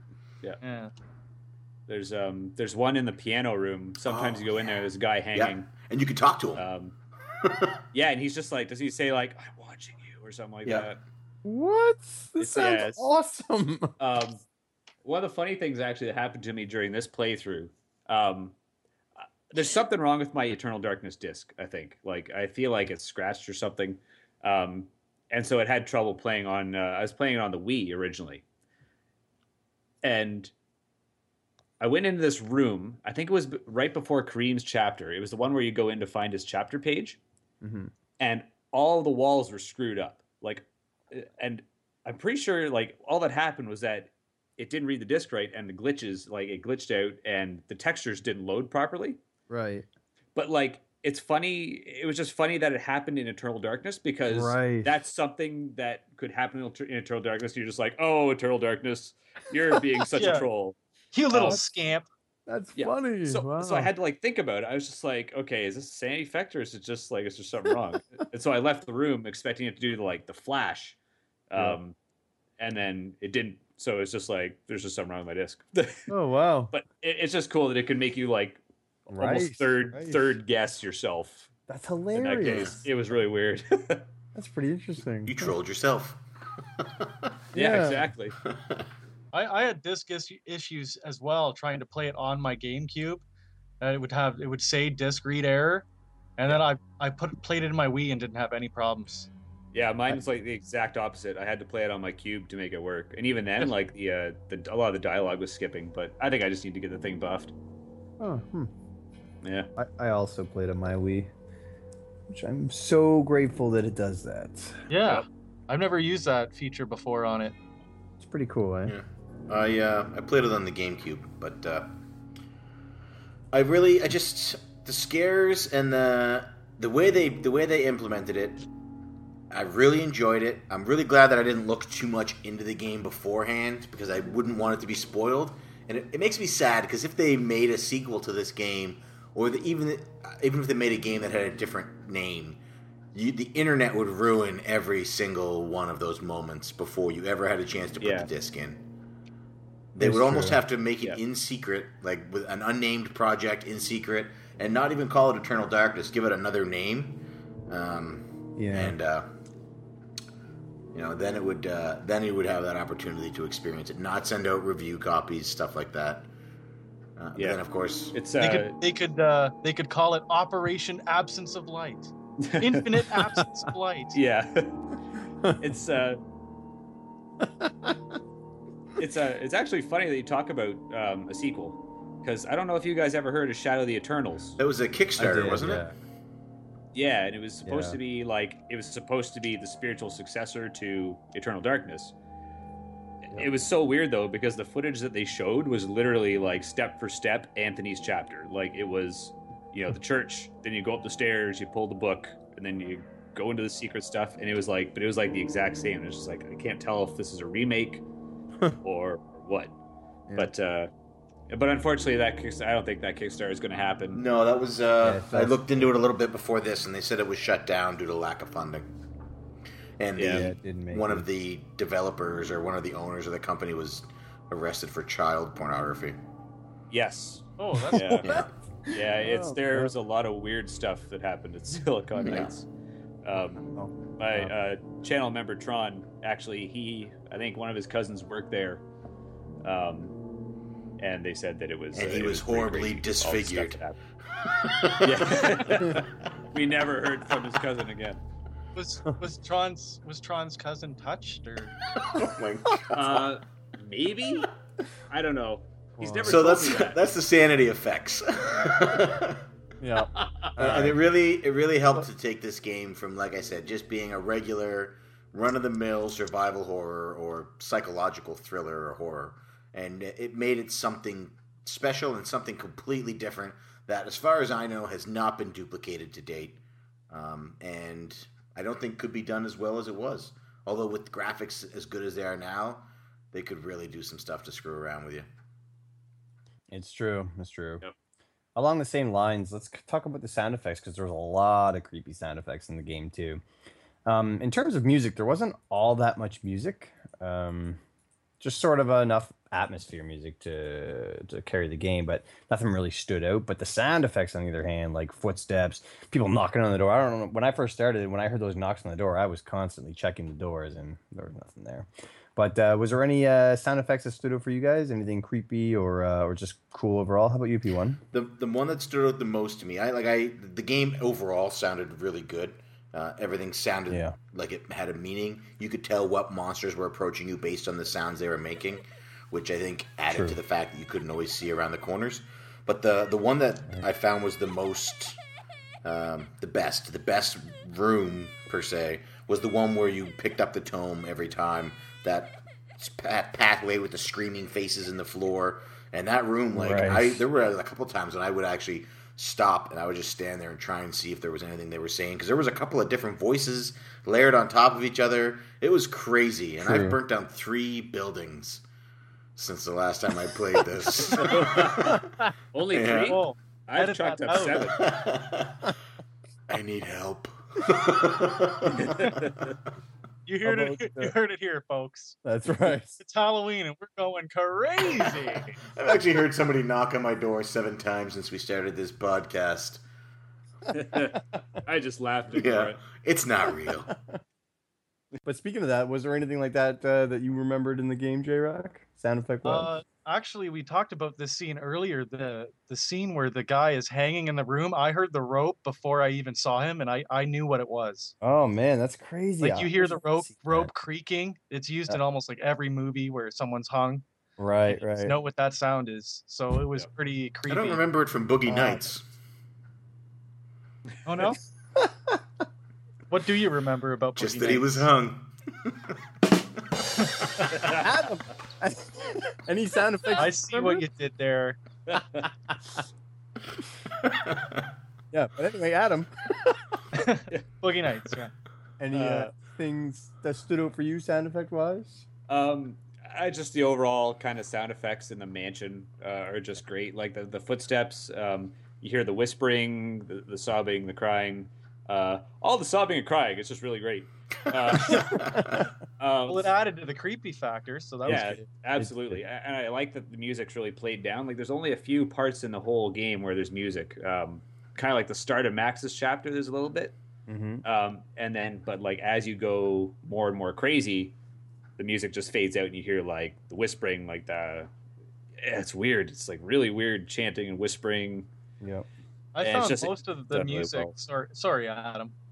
No, go ahead, man. I was just gonna say I found most of the music to take place in like the Middle East sections of the game, and it was Yeah, like that style of music. yeah, yeah. and that kind of suits it because that's kind of the more action heavy one, right? Yeah. And so having the music there sort of fuels that. Good point. But yeah, the sound effects overall are really good, and the voice acting is also rock solid. Oh, fantastic. Like, yeah. like as like a really early GameCube title, like man, David it was awesome. David Hayter's one of the voices, the guy from Metal Gear. Yep. Oh, Actually, cool. a lot of the voices in this game are actually the ones that are used in Metal Gear Solid. Like Kim, my guest, is in there. Oh yeah, Jennifer Hale. the general um, guy, right? Oh, Yeah, like I think all of them from because Silicon Knights also made Metal Gear Solid Twin Snakes. Twin Snakes. Yeah, that's right. And so they used. I'm pretty sure every single voice actor is in it at some point. Like Greg Eagles, he voices the DARPA chief in Metal Gear Solid, and he also yep. voices Michael Edwards. Huh. So Very yeah. cool. Very a cool. lot of common actors there. Cool. That's actually kind of neat. Yeah. What about you, P2? Is there any sounds that stood out for you? Actually, well, they were all pretty solid overall, but there's one in particular when what's the guy's name? The Inquisition one. What's Paul the, Luther. Paul Luther. in that one? I'm pretty sure it's this one. Has the thunder and lightning, like, so you can constantly hear the rain and the thunder.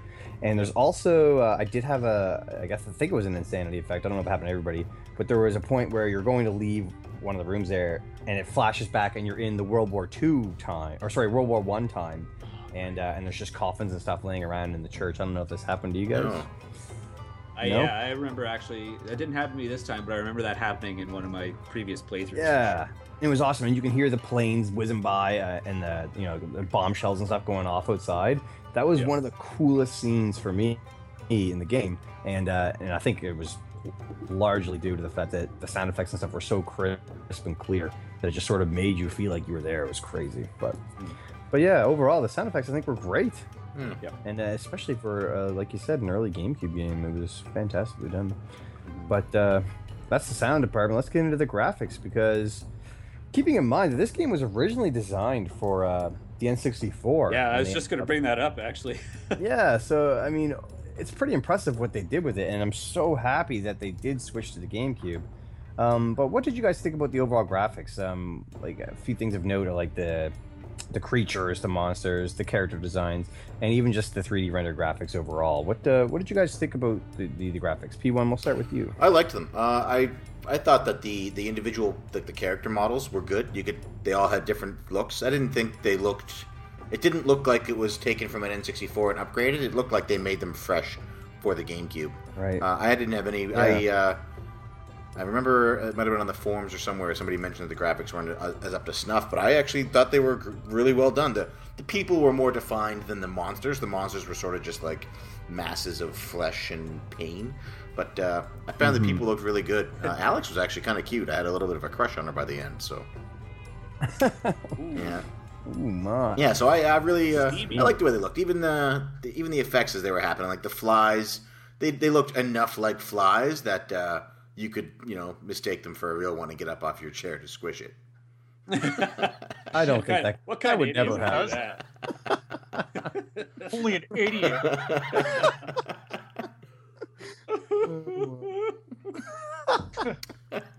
I hear sobbing. Nah, that's not real. That's your standard. That's your standard. Yeah. Yeah. How about you, J Rock? What did you think about the overall graphics? Nothing really. It was fine. Nothing really struck me as overly great or overly bad. Really, I thought it was just straight along. Yeah, you're right. Nothing. It was all kind of one of the mills. I mean, I would have liked more detail in the enemies, like you were saying. For But, sure, and yeah. it could have used it for sure. But there was a point like when you're lighting up the 8 towers. I remember being able to look out over that like vast, huge. Oh yeah, that was visually like the best part of the game. I think I Right. enjoyed that probably a little bit more than the screaming floor. Those were the 2 highlights of the game. I agree. And I guess I also want to draw attention to like the cinematics that they had in the game. Yeah, you could tell they were pretty low budget when they had like the battle at the end for the ancients and stuff. I mean, Oh yeah. they went with what they had, but but what did you think overall, Adam, of the graphics? I really like the graphics. They still hold up. They're still very well done. Yeah. Like they're not like the most graphically amazing thing out there, Right. like in terms of the GameCube. But I find that like the style just really helps it along. Like they just like, they coded it so well with the atmosphere, and all that stuff, and it's just really, it just feels good. I don't know, for some reason the game just feels tangible to me, and like I really like the character design. Like I like all the enemies, because they remind me a lot of like Lovecraft, like H.P. Lovecraft designs, and there's obviously a lot of inspiration there. Yeah. But yeah, I don't know. I really like the. I don't know. It's hard. Yeah. I don't say that I wish for more detail because I think they're good. Right. But it would be really cool to see them in more detail.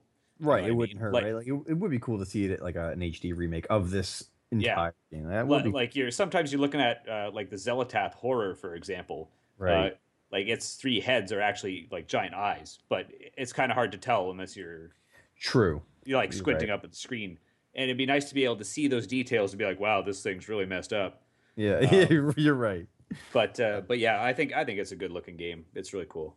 I really Well- like the one of my favorite enemies actually are the Bone Thieves, like the ones that take the place of the Yeah. of people. They were my most disliked enemy because they were the hardest to kill. Yeah. Wow, really? And I think they're especially tricky for you, P1, because if I recall correctly, You don't you're the ones well, the Zelatath ones don't have a head. No, they don't. They've just got like a spinning 3 things of Yeah. light. So I don't think you can actually target it. So that makes things tougher too. And they jump on you and they start jamming those knives into your face. Not Yep. fun. Not a They good time. reminded me of Pumpkinhead.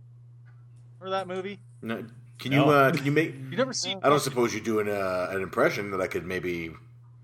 Yeah, actually, it's probably like. Oh. Oh, jeez, Pumpkinhead. I hate Pumpkinhead. Yes. Come on, you Now I have seen remember. that movie. I thought you were just going to be like, this is my impersonation of a pumpkin, and then just like not say anything. It's like, yeah, nice. That's No, cool. I don't. I don't remember that movie, J Rock. I think okay. I've seen like a Google fourth it and you'll see. installment of Pumpkinhead, like a really, because there must be like 1,000 of them in the series, isn't there? I think there's like 4 maybe that I know of. I think I seen like the latest one, and it was terrible. It's Rickson Flick. He's Yeah. like the main character in it. I'm But gonna have to- anyways, I found the character design for the Bone Thief to be very much based on that character. I'll tweet you the picture. Okay. okay, Cool. do it up. I'll be sure to look at it. Sounds cool. Do it. Well, let's overall, I would say that the game has held up. I mean, this was my first time playing it, so I kind of wish I was able to play it back in the day before I knew that the game was going to try and trick me. I think it would have been a completely different experience, maybe even a little more rewarding, but I'm happy that it's still held up today. And that's my overall impressions of it. And I would recommend this to anybody who's even remotely interested in anything that we've been talking about, because it's that good that I could recommend it. But what would you guys think overall? Like, would you recommend this to people who haven't played it, or do you think they sort of missed the boat? Let's start with you, Adam, because this is your second time or 800th time playing it. You know what? Sorry. I would recommend this to pretty much anyone who's a fan of the horror genre, specifically psychological stuff. It's so cool how it messes with the characters, and then it starts messing with you, and that's like just a really, really cool thing that no game has really done quite the same ever since. And that should be enough to make someone want to play it. And even for someone who's not really that into horror, like in the grand scheme of things, it's not that frightening. True. You know what I mean? Like, it's not as unsettling as, say, like a Silent Hill, and it's not as jump scary as like Slender or something. I find it's a good middle ground. It's like a psychological kind of action horror game, and I think it's a really good just game overall that people should play. Yeah, I agree. That's a good way of putting it. It's not really pigeonholed into one sort of genre. And it's like, it's iconic of the GameCube. Like, you mentioned the GameCube, like one of the first games that comes to my mind is Eternal Darkness. Yeah, I agree completely. How about you, J-Rock? Yeah, I would recommend it for people that are into the genre, of course. But I mean, this is the first time I've ever actually heard of it or played it. So it's a cool opportunity to get to play something I definitely probably wouldn't have. Yeah, I'm happy we did too. Because sometimes, like when we're doing this club, we're gonna get a chance to play games that probably haven't held up. Maybe like last month. But that's the beauty of it, is sometimes you're gonna find games that do hold up and stand the test of time. And I think this is one of them for sure. Absolutely. Yeah. What about you, P1? Everything you guys said is exactly how I feel. This game is it's a lot of fun, and it holds up really well. If you are looking to build your GameCube library, this is an essential. It's a little on the pricier side as far as GameCube games go. I think it clocks in around $30 usually. But it's worth every penny. And if you're still listening to this point and you haven't played it, shame on you.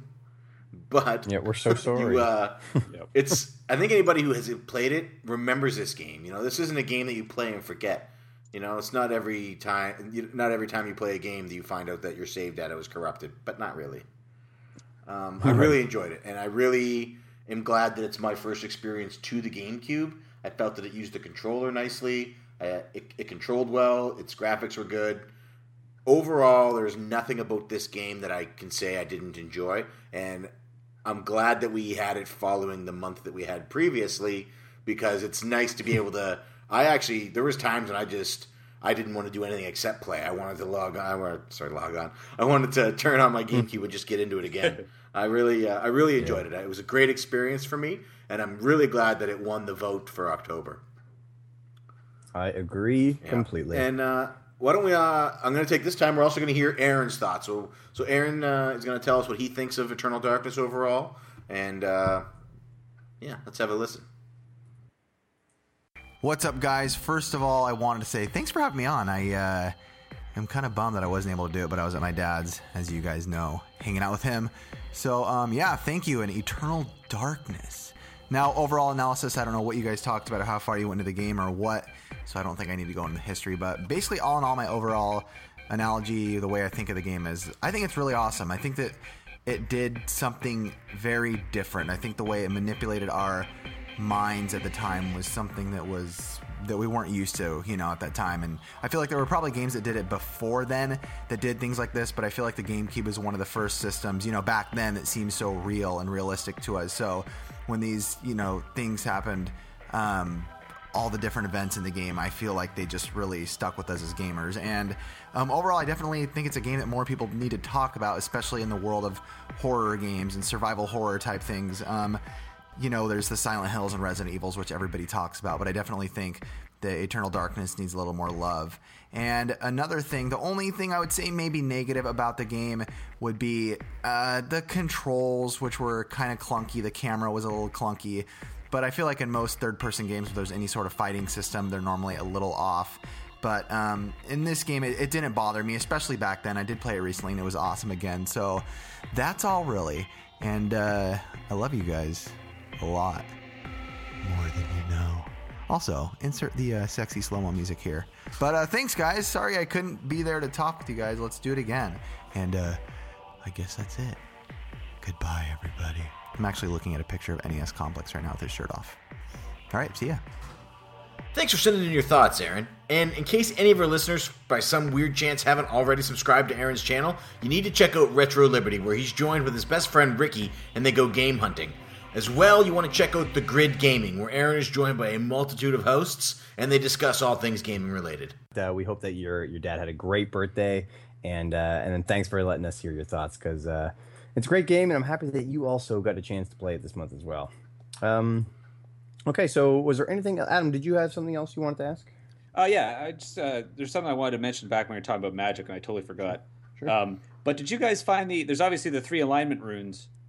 Did you find the Mantarok rune in Edwin Lindsay's chapter? No. No? When is it?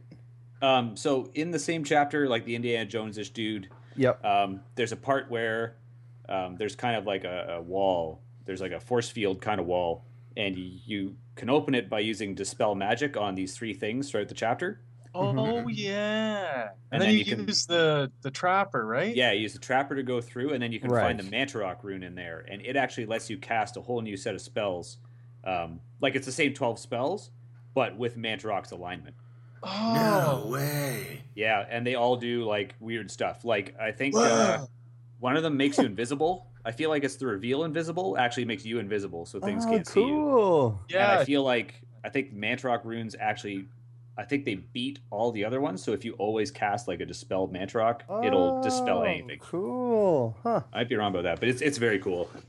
I didn't figure out the whole trapper mechanics till a little after that part. So I Yeah. missed out on that. Yeah, it's really That's- neat.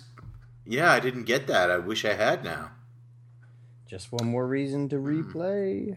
Replayability. Oh. Go watch Replayability channel. Also, I did everyone get all the effigies? Yes. I didn't. I missed one of them. Do you want me to tell you what happens? What effigies? sure, The statues? Yeah, there's like a red one, a blue one, and a green one. Yeah, don't And you get need them those in- to advance the story? No, you don't. Oh, I got all of them.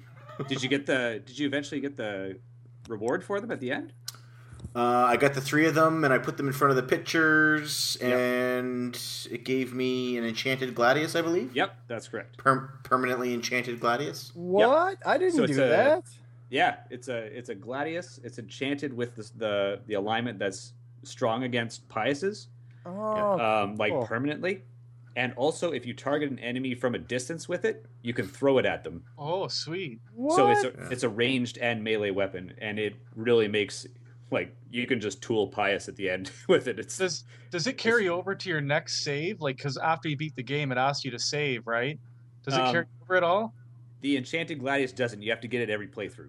Oh, Because obviously, like every playthrough, it's going to be different depending on what Right. alignment you pick at the beginning. I thought you needed that to beat him at the end. I didn't think you could beat. I just assumed because I got it, I didn't miss it because I'm not careless when I play games. I take my time and go through everything. yeah. I don't know how I missed it. So I missed, I think, the red one. I don't know. There's actually a tricky one with I think it's with Roberto or something like that. You have to use Reveal Invisible, and you use it in the room before. And if you happen to be walking down the hall again, you can see it in like an outcropping. But I think that's the actually easiest one to miss. Oh, But Yeah, that's I probably do. what happened. I might be wrong. So that's our overall thoughts of the game, and we're going to take a moment because obviously we're not the only ones who played this. This was played along by the entire Cartridge Club community, so we're going to take a chance to read some of the comments in the forums and some of the tweets that we got. All right, yeah. We had a lot of people playing along. There was quite a few. I'm actually on the forums here now, and the first one was up by Dean. So Dean was playing along with us, and he said this was his first time through too, and he definitely enjoyed himself. He actually left another comment later on that showed how much he fell into insanity while playing. Yeah, that was probably the best post our forums have ever had. It was a great post. I had to give my head a shake. Definitely enjoyed At himself. first, I was reading and I was like, "What is Dean doing? He must have typed this on his phone." Yeah, so he sort of trolled us all, which was great. Just showed how much he enjoyed himself. Yoshi was also playing along. He's played this one before, so he was able to let us know a little in advance what the green, red, and blue alignments will sort of lead you into throughout the game. So thank you to him for helping us out as we went along here, because he was pretty helpful. If I actually had a question that I asked him on here. It was that one when I was saying about Reveal Invisible, and he answered it for me. I fortunately just figured it out on my own, but he answered really quickly. So thanks to Yoshi for sure. Yeah, the Nintendo game power is strong with Yoshi. Yeah, he's a That's Yoshi Knuckles, right? yeah. Yes, it is. Yeah, Yeah, he's a good dude. Knows his Yeah. stuff. yeah. And there was we Kev. also had. Go ahead. Oh, sorry. I cut- No, it's all right. By all means, continue. I thought you were doing the Twitter. Do you want to do the forum? I was going to do Twitter next. Yeah. Okay. Yeah, I'll wait. I didn't know you weren't done the forums there. It's Oh, sorry. You want? so no. You go. I'll wait. I'll just sit quietly. I'll just go. Okay. Okay. Yeah, Kevin was playing, so Kevin played, and Ugh. Kevin, you're such a disease. oh, Kevin, you are what the French call les incompetents. wow, yep. Look what you did, you little jerk. Oh my god. Oh, God, I love that movie. Who else I played? Rambox played along with us. He was leaving. He actually left an interesting comment here, posting a game that uses another fear and sanity effect called the Call of Cthulhu. Oh, Call of Cthulhu. Yeah, Cthulhu. Dark. For the Cthulhu. Xbox. Yeah, I've never played it. Have you played this before, Adam? I have not played it. It's one of those ones I always wanted to play. I've just never picked it up. But yeah, I hear it's like you start off and you're like a detective, you explore a creepy mansion, and then like the forces of Cthulhu just start to kind of invade. And I think there are I think your character can go crazy. I don't know, like the sanity effects. I don't think are like it's not the same as Eternal Darkness. Okay. But I heard that it's a very good shooter / exploration game on the Xbox. Very cool. I would love to see him or somebody do a review on it because I've never heard of it. And I probably will never play it because it's a first-person shooter, but it's definitely intriguing to me. I think it's like a more kind of slow-paced one. Okay. Oh, cool. Maybe I will check it out then. So it's more bent on atmosphere, and it's not like, it's not like Call of Duty and you're just blasting Right. all these mind flayers all over the place or something. Then I guess I'm out. Player 2 likes things really slow paced, I see. No. Yeah. Oh my gosh. So also on Twitter we had Ryan Gorman from @itsrocketsauce. He voted for the Eternal Darkness and it won, so he was happy because he got to play it, and it was he had never played it before, so hopefully Ryan enjoyed it. And that's the only one that wasn't already mentioned. Oh no, sorry. We have Liam, the Donovan Viper. He played along. He was happy because it gave him a reason to bust out his GameCube. Yeah. Awesome. Yeah. So it I there's got a lot of a lot of interaction. You have more people. You said. I got more. I got like a ton more here. There's so many. Well, crazy. let's hear them. Who else played? Enzi played with us. It was also his first time playing. It's funny because he says he was a huge GameCube fanboy during the generation, but this was one that he missed. So Well, then he's a liar. It was a perfect choice. Our chance now for him to play. We also had Luke from Lukeman YouTube. Is that how you pronounce that? Yeah, well, that's how I pronounce it. Lukeman? Okay, he wouldn't tell me. Oh, I made that up. I really don't know. Yeah. We'll have him on the show and find out. He won my giveaway. Oh, no way. So I sent him something. Yeah, so he did a nice little thank you video. So thank you, Lukeman, for thanking me. Awesome. Good guy. I hope that's all right. I just said it. I don't know if it's right. I wasn't sure either. I said Looseman. I believe it's Luckman. I believe it's pronounced Savior. Yeah, That's right. Oh boy. Nimcall. Yeah. So Nimcall, this was his first time playing through, and he also chose green. A lot of people chose green, but he had a lot of interesting comments, and some of it was I could mirror. Like he kept hitting B to finish the creature, but he kept examining something. Did that ever happen to you guys while you were playing? Because B was the same button to examine as it was to finish a creature.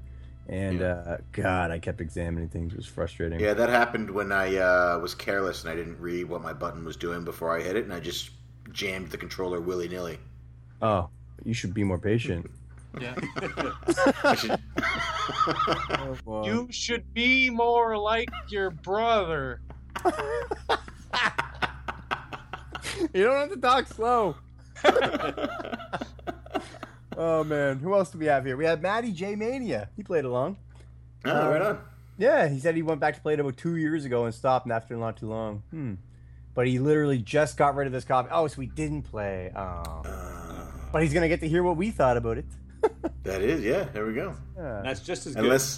Unless he heeds our warnings.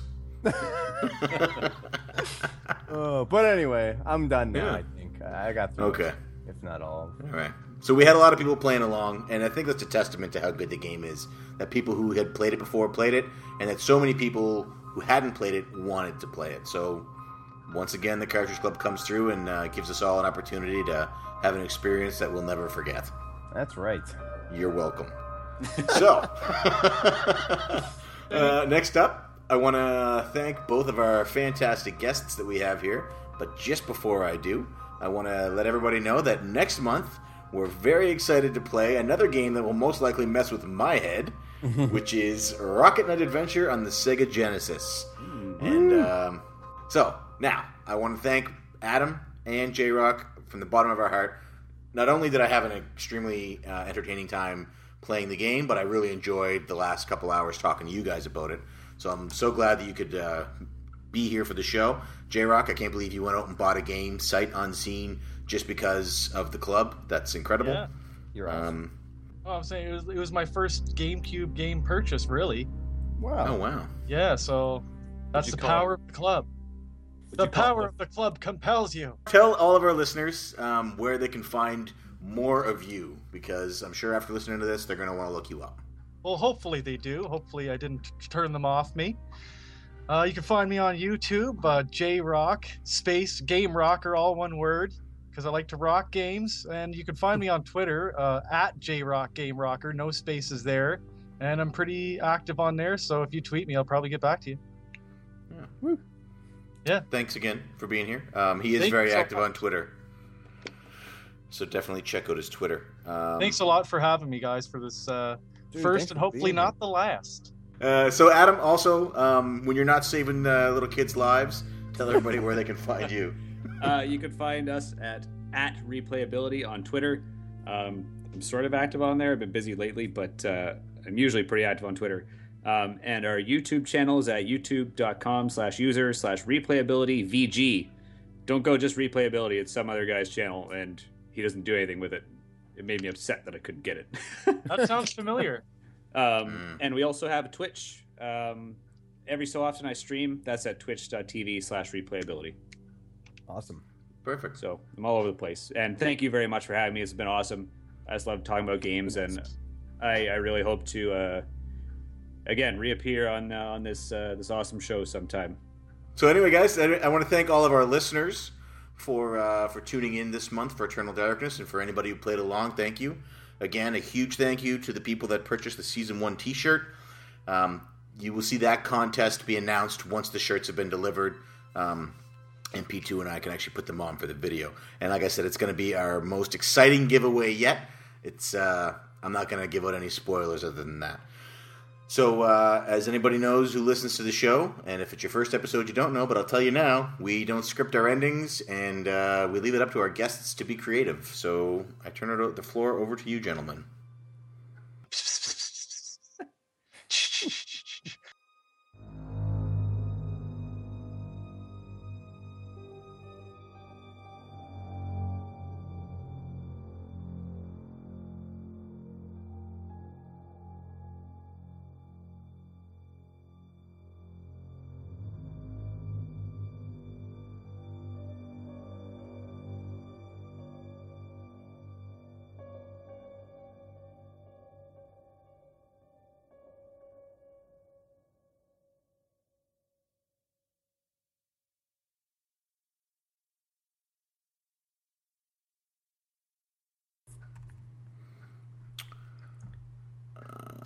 Sorry, I was muted. I got a message from Dean. I was just responding to it. So, yeah. Just and the here's game. what I'm gonna. He's gone. Julioff claimed him. This isn't real. And this sense this is going to be an editing cut for me. I am going to have a ton of fun editing this because I'm going to put in car horns. I'm going to put in cell phone, that generic iPhone cell phone ringing. I'm going to put in knocking at the door. I'm going to put in crying, and we're not going to mention it at all. And it's just going to happen through the whole podcast. You're just going to think they're nuts, or we are.